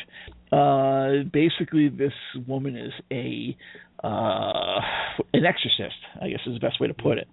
And she does it for money. She's very glamorous, goes around in all the best clothes. She's very full of herself, narcissistic. And she gets this schmuck who basically just wants to get in her pants, but she uses him as like a houseboy slave, more or less. He'd do all the dirty work in here. Go ahead, go fight that ghost for me. Okay, I'm going to file my nails. And he keeps thinking he's going to get something, and she just smacks him in the head and ignores him. And along the way, they start pulling in people like they've got a ghost, Okinu, who ends up, they try to exorcise her, and she winds up hanging around with him and helping him out. And you can see her floating around with like the flame over her head the whole time. It just gets a bigger and bigger cast. It gets sillier and sillier. Loads of fun. It took a long time for that series to come over here. I don't know why. I always enjoyed it. But Phantom Quest Corps was more of the cheesy, in this country about 10 or 15 years before Makami ever got here, knockoff, which was more of just, she's an old drunk, basically, and she's got some kid going to kick her ass to get out of bed and go do a job. Still enjoyable, though, but nowhere near as good as Makami. 3x3 Eyes, my wife loved. That's even more mystical, whatever the hell. And you can even kind of go into Fushigi Yugi territory there, which is more of like, the Chinese 12 gods or whatever the hell it is. And, look, it's the Phoenix versus the Dragon versus whatever. It's very complicated, very girls' manga. But, so therefore it doesn't really belong here. But when I say 3x3 Eyes, it's kind of pushing into that territory too. And then you've got ones that you lose the TNA and the comedy bits, but it's still kind of in that occult using the Japanese mythos thing. One of my favorite animes ever, Series Celestial Legend. It's hard to describe. It's this thing about this girl who's like a doppelganger for this other. There's this whole thing with an organization, like a family. It's almost like a mafia family, and they're trying to keep this secret. And then basically, the grandfather had screwed this goddess, and all kinds of chaos goes on. There's a lot of cloak and dagger. It becomes very Mission Impossible. Oh, she was a goddess. Yes. But not everybody knows that. But anyway, it's a really, really good one, and you don't hear about it much. If you are either. Yeah, it's worth checking out for sure. It's one of my favorites. Curse of the Undead Yoma, which I think is on DVD under the ridiculous title Blood Rain, and then Curse of the Yoma. I remember seeing that back on DVD or VHS back in the day. It reminds me of those ones I had mentioned earlier, kind of like Ninja Scroll, Wicked City, that sort of a thing. But a little bit more, even more so than Ninja Scroll, it's more Japanese legend based. There's like the equivalent of zombies and ghosts and stuff. It's pretty neat. And of course the guy's like a ninja or some shit. Or samurai, I'm sorry. Doom Megalopolis, which also had a live action called Tokyo the Last Megalopolis. Again, it sort of borders in some cases. Some people might consider it hentai. It's not, but it's very, very dark. Basically it's set in the 20s, and there's this sorcerer who's trying to bring back this demon and destroy the world. And Japan's like an earthquake, and this Shinto priestess is trying to stop it. But it's involved, it's complicated, and it's so absorbing. You just watch it and like, wow, what am I watching? It's the kind of thing you want to get drunk or smoke a joint to. It's really like mind-boggling. Clamp did a couple of things like Tokyo Babylon and to a lesser extent X, which were also playing in, exorcist / mystical powers territory. You could say Vampire Princess Miyu. I'm not a huge fan of it, but it's atmospheric. Same idea. Then you get stuff that I call it the occult / science fiction dystopia, where it's really going more into the sci-fi arena. Like we had mentioned stuff earlier, even things like Ixer 1, but Neon Genesis Evangelion, I don't know what the hell they were thinking with that series. I'm sitting there watching it, and my mouth is dropping at the it was almost like non sequitur because they never really followed through, but they threw things out there. I mean, there's the whole big thing about the steal revealing. I'm like, holy shit, what are they going to say here? And then they don't say anything. And then they got this whole thing with the angels, and these kids have to basically connect with their HGA, as it were. And I'm like, whoa, what are they saying here? And then it doesn't say anything. And so it was kind of like putting a lot of signifiers out there that people, Thelemites, let's say, would be like, I think there's something going on here. And yet it never quite gets there. So I was fascinated with this series. I loved it. Once again, I was disappointed with the ending, like everybody else. But there's some fascinating characters in it, all of whom were very damaged. And it was very well scripted and very convoluted. So it became kind of a phenomenon. It was a huge thing in anime at the time, in the mid-90s. And it spawned a whole bunch of really shitty knockoffs. Like, I've seen someone was like, oh, look, it's kind of like Evangelion, but nah, it kind of sucks. Like Gasaraki, Raxifon, Gilgamesh. I mean, they just kept making these things, and none of them worked. None of them were even close to the original. Then you have some straight-up occult horror ones, like I mentioned before, like Ninja Scroll, Demon Station Juku, Wicked City, Descendants of Darkness, which is a funny one because it's kind of like, I'll reference a new anime that people might know, Ghost Hunt, but it's like a gay ghost hunt because these two guys are basically gay lovers. Which actually made me want to play this clip, so I've been waiting till I got to this to play this one. Hi, this is Richard Fairbrass from Right Said Fred, and I'm far too sexy for this podcast. My buddy Matt had actually interviewed Richard Fairbrass from Right Said Fred. I'm too sexy. So I've been Is he really? Wow. Yes. I was like, oh, man, I'm jealous. Apparently, they've been out there doing albums all along. I thought they just did that one song. So he's still out there making albums in Australia or whatever. I don't know if he's still doing Gay Time, but they did apparently talk about that. He did a series called Gay Time in Australia. But anyway, so I saved it for when I got to Descendants of Darkness. But it is, even if you're like, oh, geez, two gay guys, do I want to see this? It's a good show. I really did enjoy it. What is that called, though? Isn't there Yaoi, they call it. Yes. That's yes. The girls are really into this. Is apparently, I guess they get off on seeing guys make out. Kind of like there's guys out there that really get off on seeing girls make out. So it's a thing. It's one of those, but it's not, because that would be like, why the hell would I watch that? It's not my thing. But, seeing as it was kind of this occult sort of thing, and these guys, they're basically exorcists / tarot readers / whatever, I was like, okay, let me check this out, see what it is. I'm like, oh, it's one of those. Okay. So it's really decent for what it is. If you can get past that one thing that may or may not swing you one way or the other. Vampire Hunter D, I mentioned before. Yeah, right. There's no way to go around that without the pun and the double entendre. I kept trying to find words that wouldn't. It was like I heard a podcast today, and this guy's talking about he's talking about solo modules for D&D, and he says, yeah, if you got a rainy day or whatever, you could just pull one of these out and play with yourself. Oops, I didn't like the way that sounded. Yeah. Sometimes there's no way around it. I mentioned Chris the Undead Yoma. You had another one who was kind of, I wasn't a big fan of him in any way, but also kind of pushing into this sort of occultic thing. Go Nagai, which is actually kind of, yeah. It's a funny pseudonym anyway, because he's saying 5 long. In other words, his dick is 5 inches long. That's his name. Is that all? Nagai. Exactly, right. Well, he's Japanese. Yeah. Anyway, he's probably most infamous for doing Devilman, which they also made into a live-action movie. Actually, most of his stuff was made into live-action movies. He made Legendary Panty Mask, which is, I never found it on DVD, but I had it in the VHS days, live-action. Hilarious, nunsploitation, comedy, hentai, perverted, screwed up, set in a Western ghost town. Wait, hold on a second, though. Between Devilman and Legendary Panty Mask, the anime, right? Well, I'm talking about the live-action. Yeah. Oh, you're talking about the live action. Yeah. Well, for that one, live action. But Devilman, it's like, it stops short of being hentai. Yeah.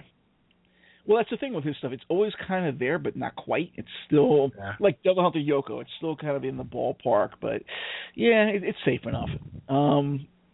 But yeah, anybody out there that's looking for weird Japanese live action stuff to bring over, please bring over Legendary Panty Mask. It's one of a kind.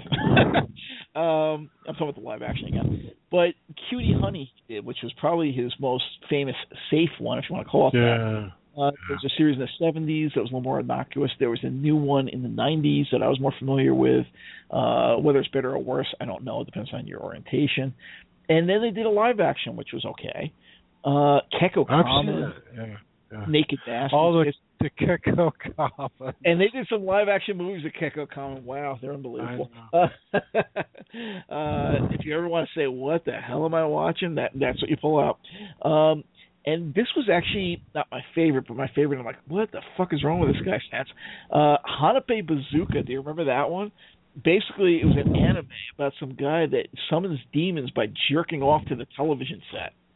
Seriously, that was the plot. but the Kekko Kamen. Go ahead. You're so good at this tonight. So how are we going to describe the Kekko Kamen episode character? It's fascinating because basically this girl, she's in high school or whatever the hell, and she turns into a superhero, almost like Wonder Woman. She spins around or whatever. The thing is that her superpower is that she takes all her clothes off except for her mask. You know, she basically ties a scarf around her face. And again, you won't believe this, but after Hanape Bazooka, you might believe it. Her superpower is she flashes her snatch at people, and this goes and stuns them like, oh, and they like, you know, basically she beats them up after that because they're like, they can't believe you just saw her pussy. That's it. And, literally. And when you watch the live action, they do this by, you know, basically this girl shows her shaved snatch, but they don't show that. They put like an effect on there, like a beam of light or a star or something. A beam of light or a ray, yes. Yeah, right. It was like, wow, this is... You basically shake your head like, what can you possibly say about this? It's like, this is either the worst thing you ever saw or the greatest, and it may be both. So, wow. Yes. Going to Guy, he's right on the border there of occult and hentai.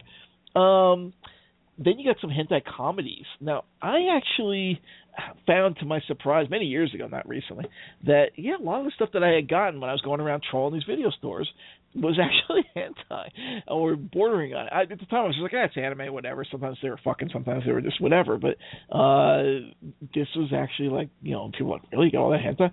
Girl from Fantasia. It wasn't really hentai, but nonetheless, this girl comes out of a magic carpet, and a typical anime girl type of scenario. I enjoyed the hell out of it. I don't think it ever came on DVD. It should. Short, the usual OVA where it's like a half an hour or whatever the hell, but I really enjoyed that one. On the other hand, what did come to DVD is one of the most ridiculous ones I've ever seen, which is F3, Frantic, Frustrated, and Female. This was a 3-part transgressive pervert comedy. Is the only way you can describe it. How we were talking about stuff like Taboo the other week when we were talking about the old pornos? Yeah. It goes into that territory. And then they try to defuse it by saying, oh, no, that was her aunt. Yeah, bullshit. It's just unbelievable. But it's so over the top. It's funny. I actually found myself laughing at it the first time I saw it. But it's really out there. And then they have a knockoff of that called Phobia, which is just crap. There's some sort of, I think there are video game knockoffs, believe it or not. So there's some like perverted video games around Japan. Dragon Pink, which is sort of enjoyable. Basically, this girl's like a cat girl, and her whole shtick is basically she keeps getting captured, and they keep ripping her clothes off. And this guy comes in and half saves her, but he always down by seeing her naked. Go ahead.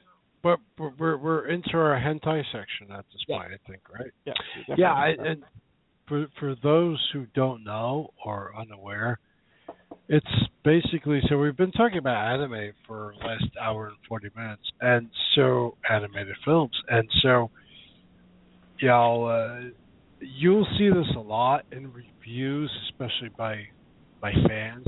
It's called fan service. You know what I'm talking about. Yes. Fan service. Like, they drew this really interesting busty female character, and it's like what we want to see, fan service, and lots of good fan service, it's a super geek thing going on. The thing is, you're getting fan service at this point because we're still talking stuff from the 80s and 90s, but it really doesn't kick in until the new stuff. And that's part of actually what ruins the new stuff because there's no way you could take like a girl, that's not already kind of exposed to this crap, or, like your mother or something like that and show her something like this. And, even something that's innocuous because you've always got this damn fan service in there. So in other words, it's kind of like when those of you who are video gamers, when DOA, the original Dead or Alive, came out, and you had that option where you could make the boobs like bounce more, and you kind of up the volume, and that's what it is. Somebody will come in, they'll turn around, and all of a sudden these gigantic tits are there, and they're bouncing like up and down, or they'll flash you their snatch, or they'll bend over and you'll see a panty shot, or they'll like have a lesbian flirtation, or there's something like that will be in there, and it's with all the horny guys going, oh yeah, really, come on, it's just embarrassing, and it's become a major point in anime nowadays. So, but yeah, they did start. Yeah, but it started around that time, but now what's everything's just taken to, where do you take it? You take it to the next level and beyond. And I've seen a lot of this stuff, of course. I mean, Wandering Kid, Urotsu Koji is. I want to start. Well, it's one of the more well-known ones. It's one of the earlier ones. It's also one of the best ones. It's one of the best ones. Demons. It's also tentacled monsters. It's I don't really know if I want to describe it. All we were talking about before with people like over swearing and all that stuff, it's in there in spades. And yet, for what it is, it works. It's very well done in terms of animation. It's got a convoluted plot. It's still hand-drawn, so it looks really nice. And if you're into the more, occult sci-fi sort of thing going on, and okay, I'm going to watch Doom like Lapis, I'm going to watch Ninja Scroll, I'm going to watch Wicked City, you'll probably also want to see Urotsuki Doji. Problem is that it is notorious for several things, and every time you think it's hit a new low, it goes even lower. Actually, let me finish with a comedy before I get there, just because it's so deep with that one. I don't know how deep we want to get with it, but anyway, after Dragon Peak, there's another one called Dragon Knight, which was actually directly from a video game, and the guy basically, once again, he's a guy that's supposed to go around and save all these damsels in distress, princesses and towers, whatever the hell, and every time he goes to find one, of course, they're going to have an article of clothing missing or something, and he's going to basically get a nosebleed and freak out and be a pervert. That's the whole anime. But it's not quite hentai, it's just like in that ballpark. Elven Bride, which is the one where a guy marries basically people who are into Lodos War. Like, oh yeah, what happened to poor married Deedlit? Well, it would be like Elven Bride, where I'm too small for you, so I got to get this thing from a rock's nest and whatever. So this guy's got to go climb up trees and fight this giant rock and get this liquid so that he can go and have lube to go and. It's stupid. It's filthy. It's fun. I always enjoyed it. Once again, I don't think it ever came to DVD, but back in the VHS days. New Angel was pretty decent. That was like a unrelated, 6 or 8 part series. I remember one that was on a tennis court that was pretty well done. Just little relationship things that turn into sex at one point. Mm-hmm. But again, it's clearly hentai at this point. In terms of the sci-fi horror stuff, which is the reason I really like this stuff in the first place, Cream Lemon Dark was always one of my favorites. It's one episode of the series, Cream Lemon, which was, I don't really care for the series as a whole. It usually wasn't dubbed or subtitled. This one I had a dubbed version on VHS. Again, it never came over here on DVD. Angel Blade? Yeah, this one, they basically go to an old castle, and it's haunted, and there's demons running around, and hands holding candles on the wall like out of Koto, and it's really atmospheric and neat, and yet it's hentai. So, but I wish somebody would bring it over, but nobody ever did. There was one that was kind of a cheap knockoff of that, but really not that great, called Bondage Mansion. I got for $1 at one point.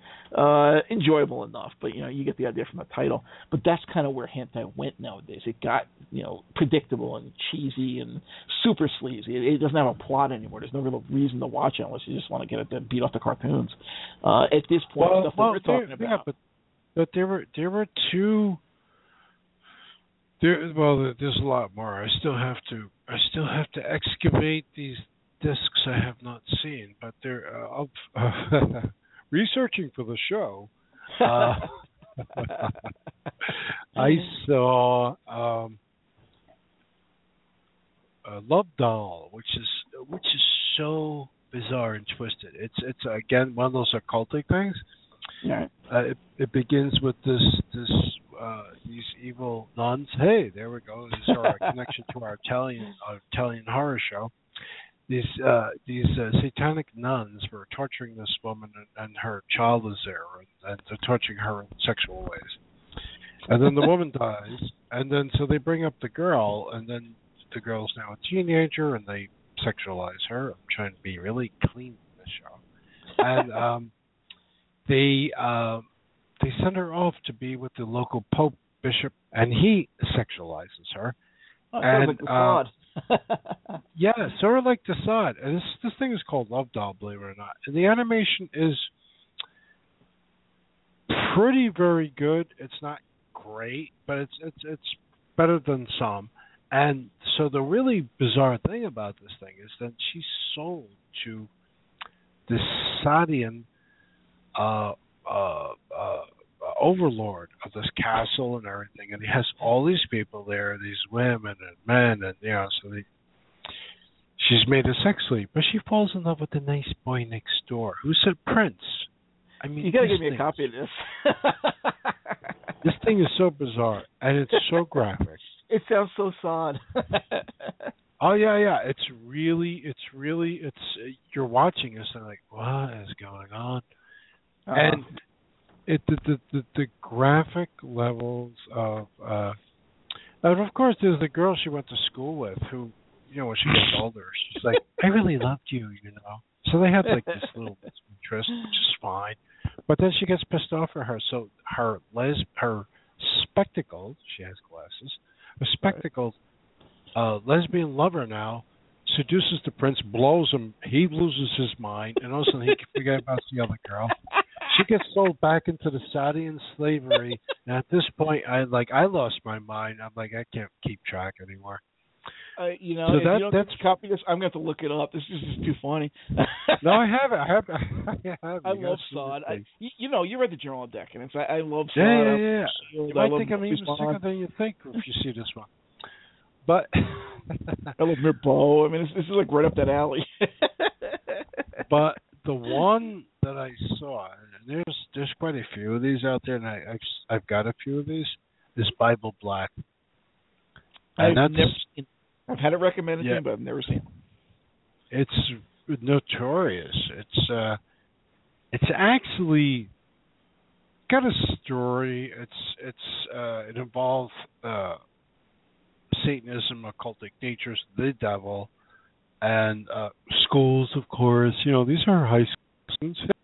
What better people to terrorize and possess.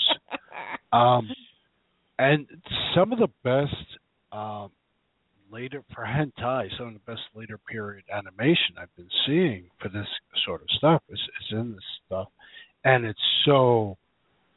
I mean, we go from normalized couplings to imaginative couplings to no, you didn't do that couplings. Yeah. and if I guess the whatever you called me, made-up sleeves. Yes, thank you. If I say that, it's like, oh boy. And the Bible Black series seems to keep going. Really? Yeah. They got up to a number of discs, and they got to a point where they were like, oh, this is so good. Let's do highlight discs. And they did. They made 2 or 3 discs of highlights of the fuck scenes from like the most disturbing shit they came up with. I forgot what they call it. I have some of those too, but don't blame me, folks. This is all in the name of research.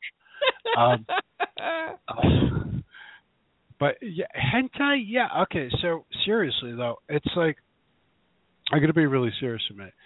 So we acknowledged earlier that there's this, they're cartoons, and then over a period of time, the sexualized nature, and then starting probably in the late '60s, definitely appearing in the mid to late '70s, and definitely in the foreground in the '80s and '90s. The female characters were more breasty, and they would draw them with like visible nipple lines or whatever, and there would be quick nudity, brief nudity, even some nudity, but it was comedy, it was cute. Yeah. And even in like the Devilman things, which you just discussed, it was dark, but it wasn't hentai. They didn't go over the edge. Right. So these things are like, you got these animation studios. It's just like going, fucking crazy. Yeah. I'm like, okay, so we have, it's like, okay, we had a pornography, a really good actually adult film show a month or two ago.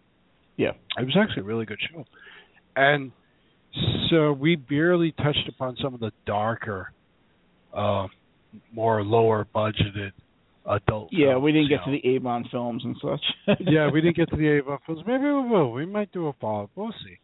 But we did mention Spinelli. We did mention Spinelli, but Spinelli. And I mentioned what's his name there? Who's the guy that sticks everybody's head in the toilet? Henri Pichard. Well, yeah, but Spinelli's different. Spinelli was a filmmaker. But exactly. No, the point I was trying to make though was that so like the darker of the live action U.S. porn, the darker ethos, resurfaced in this like really dark, Japanese porn animation, but they had stories of science fiction oriented, horror. Nowadays, there's entire sections when you go to a store like an FYE or something. There's an entire section of Japanese hentai. It's mind-boggling because number one, back when they had stuff like things I'm about to mention, like Demon Beast Invasion, Twin Dolls or Twin Angels, depending on which label you're at, Lady Blue, La Blue Girl, Urtsuki Doji, Mystery of the Necronomicon, Adventure Kid. I mean, these kind of things were all but verboten, and you could not find it. If you were found one or two, you were lucky. And they're probably edited, and maybe they were dubbed instead of subtitled, or whatever. There's something wrong. They made the movie. Even now, I think you can get much easier. You can get the movie of Urtsuki Doji rather than the Perfect Collection, which is the actual OVAs that were uncut. This kind of stuff was difficult to get, and now you get these huge ass sections, and they sometimes eclipse the mainstream anime sections. And yet, the stuff that's being put out, I mean, I don't know about from the things you're talking about because they just sound crazy, but, for the most part, it's sort of crap. I mean, I saw stuff like Phobia. I'm like, this just blows. What's the point of this? Why does this even exist? And it's a cheap cash-in. Whereas something like Angel of Darkness, they put thought into, and it's got atmosphere, and it's got a liberal class. I mean, it works as an anime. It just happens to have medical porn in it. I always defended Angel of Darkness to anybody that would listen because it was, and still is, one of my favorite anime series. I even like the live-action movies they made out of them, but not the same level. I mean, all right, so I don't think I would ever want to see a live-action Love Doll, but one of the ones I just mentioned. But Bible Black might be curious. If handled correctly, it doesn't even actually have to be graphic. I mean, when I'm talking about the live action La Blue Girls, which the La Blue Girls kind of silly anyway, and in particular live action Angel of Darkness, they're pretty good. I mean, but they're not as sleazy as you think because they're not X-rated. They're basically, if you're best, R-rated. They're suggestive. They're not disgusting. They don't go over the line. Whereas, go ahead. Wandering has the very popular tentacle monster stuff going on there, and it has begat tentacle monster porn. Yeah, and of course Angel of Darkness is one of those, but it was the best one. The thing with Angel of Darkness as opposed to Urtsuki Doji is that you lose a lot of the, number one, all the swearing is gone. That was in the dubs and whatever else. But number two, you lose a lot of the really dark stuff that's in it, and yet it becomes more gothically dark. I mean, if you know what I'm talking about. It's more sinister and atmospheric and black metalish as opposed to being in your face and sexualized and obviously occultic. It's more subtle and therefore it's much superior in my eyes. But Urusaki Doji, the original batch, I forget, it was like maybe 5 OVAs, were really, really good. I got the Perfect Collection at one point off somebody, thank God, because they're going for crazy money for some reason. I got it for a decent price. And I sat there and enjoyed the shit out of it once again. And actually more so than I did originally. Because originally I was like, okay, well, it's kind of sleazy, whatever. They're fun. Yeah, they're fun. They're actually really good if you can avoid some of or deal with, the obvious things like the rapes and there's a lot of stuff going on there that's complicated and yet somewhat distasteful. And unfortunately, as you get later into the series, which is not part of those first 5, and I would still like to see them on DVD as another Perfect Collection, but I don't know if they ever came that way. You get into stranger stuff like there's something with a village full of kids and of course they're all fucked up perverted kids that want to kill people. There is a notorious in that I don't even know if we should mention, but involving World War II and a machine that's just like, really? I can't believe they made this thing. And nobody can believe it for all these years. And yeah, it's just like a minor plot point, if you will. They use it to charge up the occultic powers, to raise whatever, and it's like pitting this demon against that demon, and oh wait, no, that's not the real Chojin. Here comes the real one, and he's going to destroy you all. And wait, he's going to be the savior. No, he's going to eat everybody. And that's the way this runs. It's really kind of fucked up, and yet it's fascinating. But those first 5 that came out in the Perfect Collection, if you want to call Urusaki Doji safe at all, that's the ones to go for. Don't go any further. Don't go any further. Yeah. Right. And certainly, those people with X-Hamster and Pornhub accounts, don't check out the tentacle sex stuff. It's actually live versions of Urusaki, and they're rubbery monster tentacle things, and they definitely have a science fiction bent, and they definitely have a horror thing, for those people seeking the horror, sci-fi, and extreme values. But there's absolutely zero, shall we say, titillation. No, it's sick. The cartoons were sick. Well, that's where you would go for the same things I was mentioning about the Love Blue Girl and the Angel of Darkness live actions.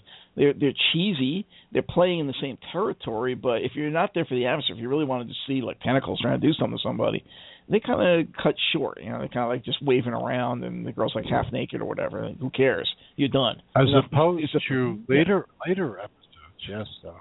Right. But, there was other ones, like I said, like the Twin Dolls, Twin Angels thing, which was sort of leading into the Blue Girl territory. It wasn't quite there. Demon Beast Invasion, Lady Blue. And some of these were actually decent. Actually, another one I really liked was Mystery of the Necronomicon. Oh, yeah, I like that too. Yes. They were up at this lodge, this snowy lodge, and it kind of goes into Kandaichi territory, those who know the Kandaichi series.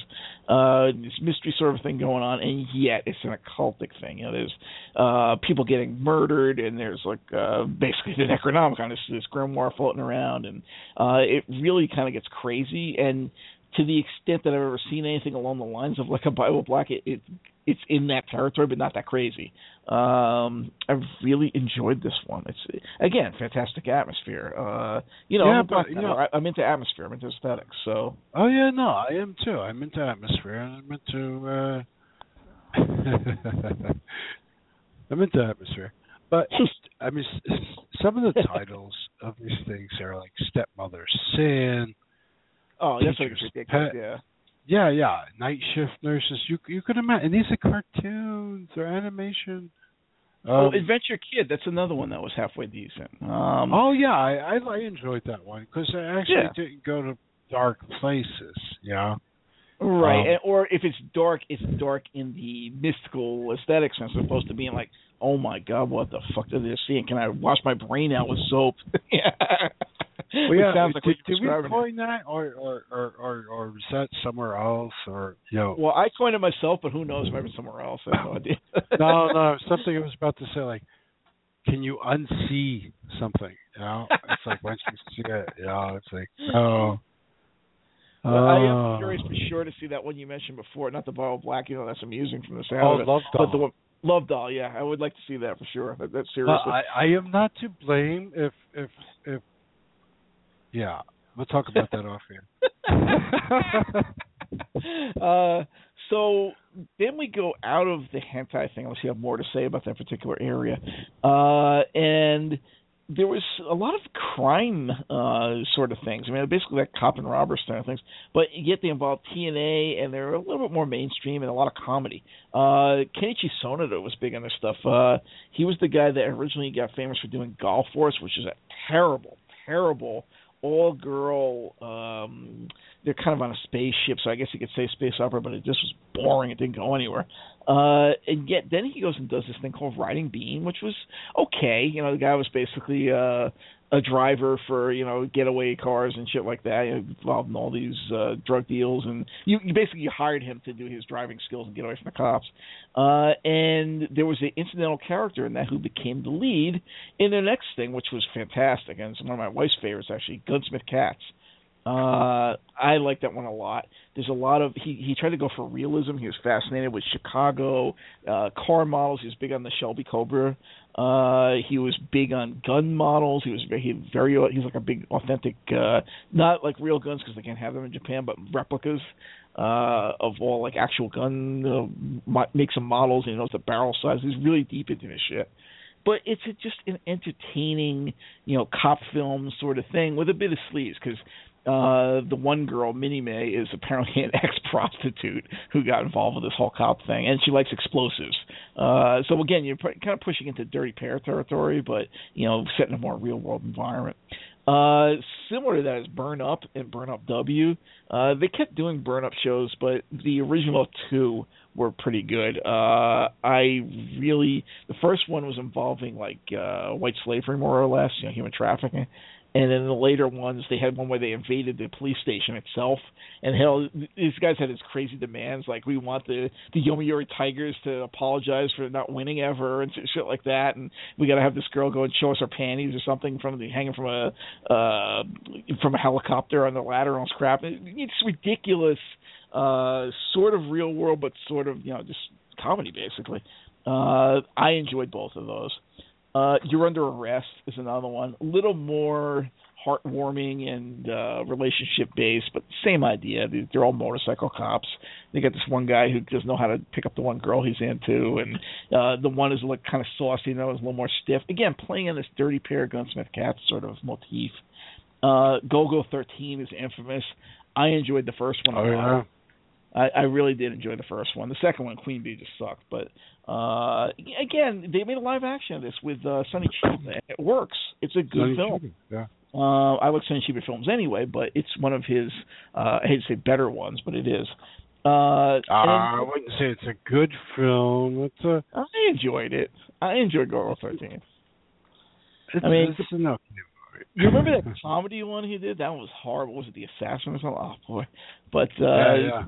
Go-Go 13 was fine. There's nothing wrong with it. Mad Bull 34. This is infamous. And, yeah, I really enjoyed it.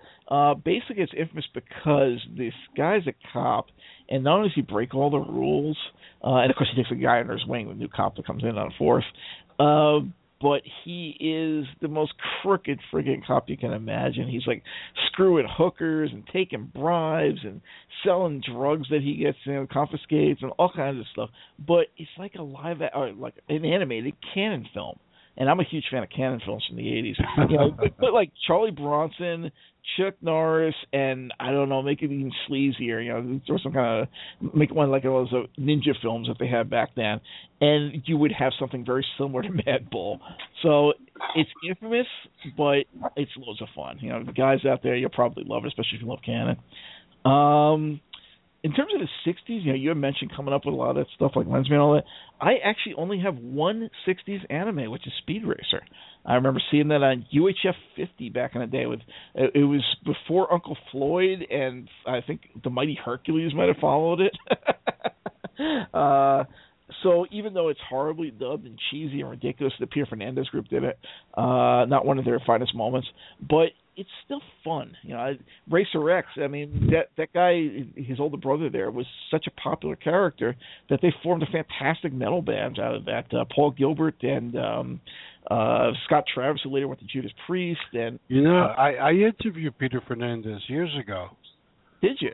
And yeah, at length too. It was really interesting because here I am interviewing about Speed Racer and all these things, and I had no idea he worked on Euro stuff, including dubbing like Costa Gravas films. Yes. I was like, wow. I was just really blown away by that. Yeah, usually Euro stuff tends to be Nick Alexander's group, but Peter Fernandez did do some. That's correct. So the 70s stuff I got some, though. Gatchaman, like I mentioned before, Battle of the Planets. One that I really like a lot is Lupin the Third. There are many iterations of this. There's like the original Green Jacket one that Hayao Miyazaki did or was involved with at some point. Those are good.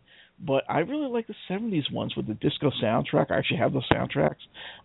Lupin the Third. It's loads of fun. Basically, the guy is a gentleman thief, if you will. He's supposed to be descended from the original Arsène Lupin, who, if you recognize those novels from the turn of the century, was an actual gentleman thief.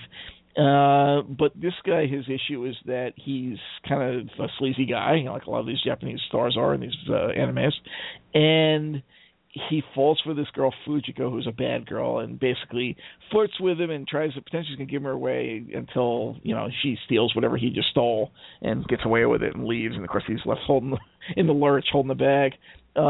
Happens every time. Apparently, a lot of women in Japan wanted to be Fujiko, which says a lot. I didn't like those at all. Really? I heard so much about them. I always read Jigen so much about them. Inspector Zenigata. I mean, it's one of my favorite series, actually. Now, when I what finally did you got like my about hands, it? I couldn't stand them. Now, are you watching the OVAs or the early Green Jacket ones as opposed to the Red Jacket, the ones that I think Funimation or something like that put them out? Because there's a big difference. Oh, they were not English dubbed. No English dubs. That may be the difference. You should really check out those dubs that they put out a couple of years back. They were actually showing them on, I think, Comedy Central or something. I forget where it was. But we were watching them on TV. Yeah. I love them in this case because they're kind of jokey. It's like, have you ever seen Ultra 7? And if you see the original subtitled version, it's just kind of like a straightforward, Ultraman type, nothing special about it. Yeah. But there was a Canadian group that dubbed it for TBS, and it was fucking hilarious. And there's people out there that are purists, like, oh, if you want that, then you're an idiot. Or no, that was funny as hell. That's the version I want and love. It's just this is the same thing. This is like a jokey dub that really works. So, but go ahead. Well, maybe that's it. Yeah, if you see this version, maybe you'll hate it, but I love it. My wife loves it. It's definitely one of my favorites. A lot of humor, a lot of fun. But, I guess if you had watched it straight, quote unquote, like, these OVAs, a lot of them are just, Japanese dub, whatever, and they don't work. They're just kind of like, they're boring. It doesn't work like the TV series did. So maybe that's what it is. Maybe it's all in the dub. I really don't know. Possibly, yeah. And then there was another one that's even more of a favorite of ours, which is kind of, it was really from the 80s or the early 80s, but it's very Lupin-esque. Cat's Eye, which, again, was a huge thing over in Japan. Every girl wanted to be a member of Cat's Eye. They were basically 3 gentlewoman thieves that were going around, at least in the first season, stealing all this artwork that was supposedly their father had done it, and they were like pieces to a puzzle, like where he actually was, or if he was dead, or all this crap. And then they dropped it in the second season, and the second season doesn't work very well. But that's the idea that was behind it originally. And they go around in leotards, and there was a great soundtrack by a girl called Henri. Really iconic stuff for Japan. There are generations of girls that wanted to be them, just like they wanted to be Fujiko. And it's really fun stuff. I totally recommend it if anybody's into this sort of thing. Then you have people like Rumiko Takahashi. Now, people remember her mostly for Ranma. You got a lot more of these? I'm trying to wipe through them. I'm not a huge fan of Ranma, but people love it. My wife's a big fan of Nabiki, the scheming little sister. But My favorite is actually Yorosei Yasura, where basically this guy, once again, is a pervert, living at home with his folks. He's like a loser. The folks are kind of losers themselves. They blame him for all their problems. And he ends up, basically, just because he's a skirt-chasing pervert, taking down an alien who's trying to invade Earth. And because of the way he does it, she's, okay, well, now you've got to marry me. And he ends up in this whole long thing where he is supposed to marry this alien girl who is totally friggin' hot. And yet she can throw lightning bolts and zap him because she's like an Oni from space. And, of course, he doesn't want to do it. He's chasing after these other boring girls from Japan or whatever the hell throughout the whole series. And that's the whole tension of it. It's ridiculous. It's repetitive. It's a television series from the 70s, but it's funny. And if you're into this kind of stuff, it's definitely worth checking out. Akira Toriyama is basically, he did shit like Dr. Slump, which was some kind of thing about basically a guy that's a doctor, and slump means like, taking a shit, basically. So that's the kind of level of humor you're talking about. And you had mentioned Dragon Ball before. That's what he's really known for. He carried that over into the original Dragon Ball, and then Dragon Ball Z became what was really now the boys' manga, with everything's a goddamn fight. Every fight is tougher than the last one by 10 times. They've got to level up. They've got to charge up. There's all this constipated grunting all the time. It's actually kind of hard to watch at points, but there are moments that really work. There was a great redub, not the original one, but of the contest they did where Goku was dead and they had Mr. Satan and all that, and it was basically a contest that they held and everybody was kind of cheering on. A lot of comedy involved with that, so I enjoyed that part. But boys manga, they're all like this. I mean, if you're going to like this kind of stuff, probably the better ones would be Bleach or Rurouni Kenshin. They're both have entertainment value in them, but most boys manga are just like hard to watch unless you're like 5 years old. Then they have the harem mangas or the harem animes. I don't know if you've seen any of those. Probably the first one was Tenchi Muyo. That was a big thing. The guy discovers he's like the chosen whatever the hell, and he's got a space bride, and he's got this space pirate who I always liked, Ryoko. There are, just one after the other, he gets all these women involved in his life. He's got like a little girl type. He's got an older woman. You go through all the archetypes of, what could possibly be? Who could I screw? And it just goes on and on and on and on. It's a fun little series. It's a little dated at this point, but it spawned a whole bunch of others like Love Hina, which we used to love. Fruits Basket, which is kind of a reverse gender one where they've got the one girl and a whole bunch of guys. Oh My Goddess is the same thing. Negima, which is kind of like the weird, shitty version that involves, basically it's a knockoff of Harry Potter, but they made him like a little boy. And all these girls in this school, there's like 20 or 30 girls in this school, and they're all hot for this like 8-year-old boy who's a professor. It's totally screwed up. And it's from the same guy that did Love Hina.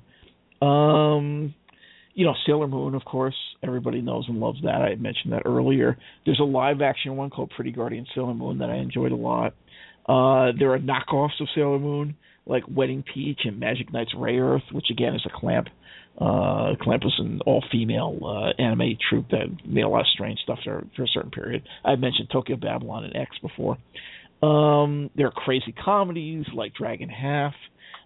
There are actually mecha/TNA fan service comedies like All Purpose Cultural Catgirl Nuku Nuku, which I remember liking a lot at one point, but it's just kind of strange looking back at this point. I mentioned the Project Eikos before, I like that for sure.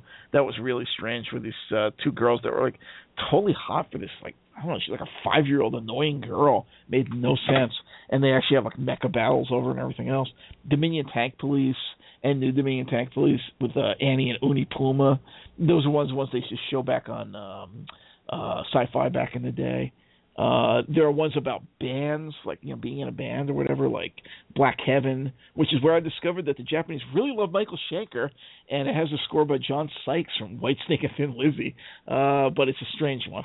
Kaikan Phrase is probably the best one of those. It's got a great J-rock glam soundtrack by a band called Aeusifer that I think they made up just for the show. Chance Pop Session, if you're rolling to the pop end of that kind of stuff. There's mysteries, like I mentioned Kandaichi before. The Case Closed thing with Inspector Conan. There are girls' relationship things, like I had mentioned the live action on Boys Over Flowers before, His and Her Circumstances, Marmalade Boy, even to some extent El Hazard, where they go to this alternate universe or whatever, fight bugs and shit. And in terms of modern series that actually do work, since we're talking mostly of the more classic end, I use that stuff really works. I really was a huge fan of the Nana series, which not only was an anime, but is a good live-action movie. The second one's dicey. Avoid that one. And it spawned several musical careers. D&D's Olivia Lufkin. Everyone remembers D&D, the band from J-pop back in the early 90s. Yuna Ito, Mika Nakashima, a guy called Hide. Really good sort of punkified music going on there. And it's basically about these people kind of making their living and meaning in life through punk rock. Paradise Kiss, which is the same idea but involving the fashion world. That's also one of hers. Death Note is definitely watchable. Genshiken, which is very meta. It's about a bunch of otaku. Ghost Hunt to some extent. Notame Cantabile, which also had a decent live action, and that's more about the classical music world. Kimi wa Petto, which I loved as the manga and live action. Over here, I think it came over as Tramps Like Us or some shit. I don't know. They don't want to say. Hold on a second. Hold on. We're about to go off air because our show is running over again. So anybody who's listening live, please come back and you'll be able to listen to the whole thing in its entirety, or pick up from where you left off. Yeah, that's kind of why I was rushing through here to try to kill it off. I don't think it's going to happen. Well, I'm pretty close. Skip Beat. My wife loves that one. It has to do with this revenge motif set in the film world, film and television. Wallflower to some extent, which is about a goth girl that basically her aunt is rich and dumps her with a bunch of pretty boys and tries to get them to socialize her as it were. And of course she ends up changing them as well. These are all pretty entertaining for modern series. Are they on the same level as some of the earlier ones we mentioned? Not really. We're not talking a Sailor Moon. We're not talking even something, something off-kilter like an Aratsuki Doji or something. They're not on the same level by any means. But are they entertaining? Yeah, sure. Unfortunately, we have a lot more of stuff that was just kind of, I call it the fan service and crap. And that's kind of where anime really went. I mean, everything from stuff like, Serial Experiments Lane or Ghost in the Shell, which is supposed to be, oh, yes, this is so great, this is so cyberpunk. And it's just meaningless, boring crap, to shit like Please Teacher or Midori Days, where the guy's literally got a hand puppet that comes to life and falls in love with him, and it's his right hand. So, you know what it's all about. It's about jerking off. Chobits, which, we used to like, but, whew. The guy's got like a doll, a blow-up doll, more or less, that comes to life. Nijika, Blitz Tactics, and Noir, which are supposed to be crime things, but there's a lot more sex in them. Ultramaniac, that was kind of terrible. Azumanga Daioh, this is weird moe, they call it. This sort of semi-lesbian stuff, kind of like Eiko, where they're all young girls, and they got like the hots for the youngest one. It's really strange. My wife thinks it's hilarious, at least the mangas, but I'm just like, I don't understand this. I don't understand why it exists. I don't understand why anybody would buy this. And somebody had recommended highly to me, oh, yeah, you guys see High School of the Dead. He was a big anime fan, right? And we got this thing, this OVA called Drifters of the Dead. It was all of 15 freaking minutes, and all it was fan service. I'm like, this is crap. And another thing that everybody really likes that I just don't understand is Hayao Miyazaki. He's the guy that did Kim of the White Lion, Spirited Away, Howl's Moving Castle, Kiki's Delivery Service, all kinds of stuff like that. But the early Lupin. We saw Princess Mononoke when it had that limited theatrical run, and I enjoyed that one. But for the most part, he's very Disney. And for me, Disney is just, it doesn't work, and it's certainly not anime. There are some people that consider it the pinnacle of animation, and therefore Miyazaki is like the greatest anime guy ever in history. But for me, nah, it just doesn't work. So is there anything you wanted to get to or say? No, I think I'm done tonight, yeah. Yeah, I figured that. That's why I was kind of trying to get through the rest of it quick. So yeah, I mean, in sum, I am still a huge fan of anime. I still go back and rewatch all this stuff. All the stuff I mentioned is in my collection. Most of it, thankfully, on DVD. A couple of them are still relegated to VHS, unfortunately. And a few of them are relegated to fan subs for the same reason. There are live actions that became sort of soap operas based on animes that we enjoy a lot. I mentioned a few of them, but there are more. But nowadays, anime has really become... It's almost like when you hit a certain age. I used to knock people when when you're younger. And you're like, hey, these guys are still living like it's 1946 and Frank Sinatra's still like the hottest thing on the hit parade. And yet you get to a point in your life where you're like, yeah, but most of the newer stuff kind of blows. And it's like a bad knockoff of what we used to really enjoy. And I don't know if that's just a psychological thing that everybody goes through and bears with them, or if it's true and just things keep getting simplified and dumbed down, because it really feels that way. It feels like a lot of the stuff that's out there, not everything, we still find things we enjoy. I mean, for instance, television, we don't watch any freaking television. But what I really enjoyed was the Constantine series. I thought that was excellent. And I am for that, number one, to come back, but number two, at least to get a Blu-ray of what was out already. I was very happy to see him on Arrow the other week, even if it was dumbed down a bit. They did slip a few things in there that were of interest. Let's put it that way for those who know what I'm talking about. Moving towards light fans. But... most of the stuff nowadays is questionable. It's like we've copied from a copy from a copy from a copy.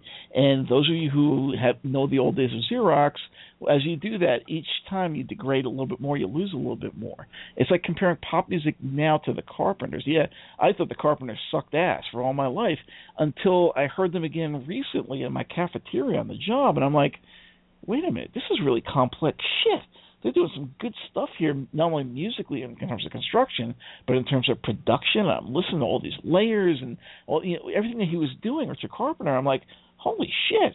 I still don't like the music, but it's like, wow. And you compare that to like fucking Taylor Swift. There is no comparison.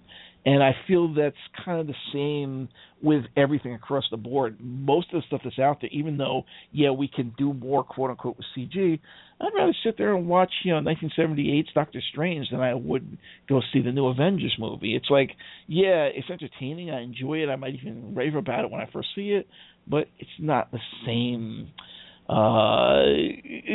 people, I listen to a podcast and the guy's talking about like quote crap movies, and he was making a comment the other day about the difference between modern movies and older movies. Like, well, nowadays the fight sequences, you got a lot more wire work and bullet time, and they got CG going on and whatever. But I would rather sit there and watch a Cannon film. Okay, the action might be bad, the misogyny or whatever might be apparent, whatever it is, the fighting might be bad, or a little slower. There's not as much of whatever dynamics. It's not as speedy. It's not as shaky cam and all this kind of crap. But nonetheless, there's something more real about it, something more appealing. There's something more guerrilla and human about it that really resonates and stands up. You can watch it 30 years later, and you might knock it, but you kind of knock it begrudgingly. Like, okay, it wasn't that funny, but I kind of enjoyed that. Whereas you see something from like 2 weeks ago, and you're like, why did I watch that? That just kind of blew. There's really nothing to it. It's just a formula they're tapping into and repeating over and over and over again because they know it sells. It just doesn't fucking work. And that's where anime has gone, among other things, among many things. I don't get the same charge out of the new stuff. I still go back and watch the old stuff and stuff that I had even previously rejected, like, for example, Oretsuki Doji. I go back and watch them, or Odin is another one. I'm like, wow, okay, that wasn't really so bad. I kind of like that. Whereas I'll watch something new, like, I don't know, Ghost Hunt or something, and I'll be like, it just didn't work at all, or, it wasn't bad, but I'm not really that excited. Who cares? Move on to the next one. That's really the difference, and I don't know how much of that is, quote, a nostalgia trip, because I'm not really associating with it. Oh, yes, my life was so much better when this was on air, like they always say. No, that's not the case. The case is that things were better made back then, and now they kind of suck. So that's just how I'm seeing things. And that's why we kind of devoted more time to classic anime than the new stuff. I did mention some new ones that we enjoyed, but again, new being a relative concept. So, anything you want to say? No, It's a good show. I hope you enjoyed the show tonight. Yeah, and we almost killed it on time. Only 8 minutes over. Mm-hmm. So we will see you next week when we discuss. When is next week's show? Here I'm not prepared. Let's see. Next week's show is it Bordeaux already? Yes, it is. Next week, we discuss the life, filmography, and singing career of one of the world's great beauties, the incomparable Brigitte Bardot. Kicking off her filmography at the tender age of 17, the woman who would become international sex symbol and model for Marianne, the symbol of France, would embark on a career encompassing more than 40 films in nearly 20 years, including work for such highly regarded auteurs as Louis Malle, Jean-Luc Godard, Edward Dmytryk, and Jean Cocteau. With first husband and regular collaborator Roger Vadim, she starred in a film that single-handedly kicked off the sexual revolution, much to the distress of sectors and the forces of Puritanism around the world. While their relationship and Vadim's rather Sadian influence led to a tumultuous personal life and involved with any number of co-stars and jet-setters of the era, Bardot would emerge as the confident and outspoken presence who cut her career short to pursue a very public role in animal activism. And yet the lady is best known for and truly excels in the role of comedienne, of which she has left us several enjoyable celluloid examples. Did we mention her sideline as pop singer and regular collaboration with the legendary Serge Gainsbourg? So join us as we delve into the life and careers of the legendary Madame Bébé. Next week, dear Brigitte. So, unless you have anything else to say? No. Please tune in to next week's show. It'll be fun. Yes, we will go to the close. Thanks for joining us this week. Hope you enjoyed our show on anime and hentai. Next week, we talk Brigitte Bardot. If you'd like to contact us here, or your comments, suggestions, or you're a filmmaker, musician, or like to join us on air, drop us a line on our Facebook page, www.facebook.com/WeirdScenes1, or our WordPress, WordPress.com/WeirdScenes1.com. Weird Scenes Outside the Goldmine, brought to you by the Big Papa Online Network. I'm Buck Ringler.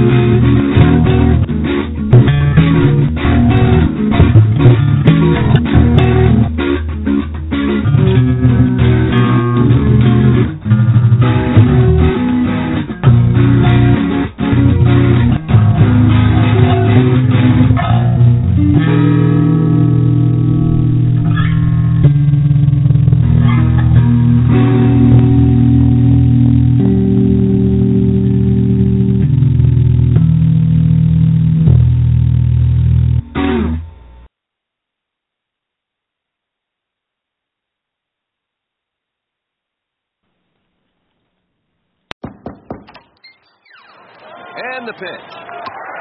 We deliver baseball caps, mitts, and everything you need for the game. But what you really get is so much more. FedEx Delivery. Game day spirit. What we deliver by delivering.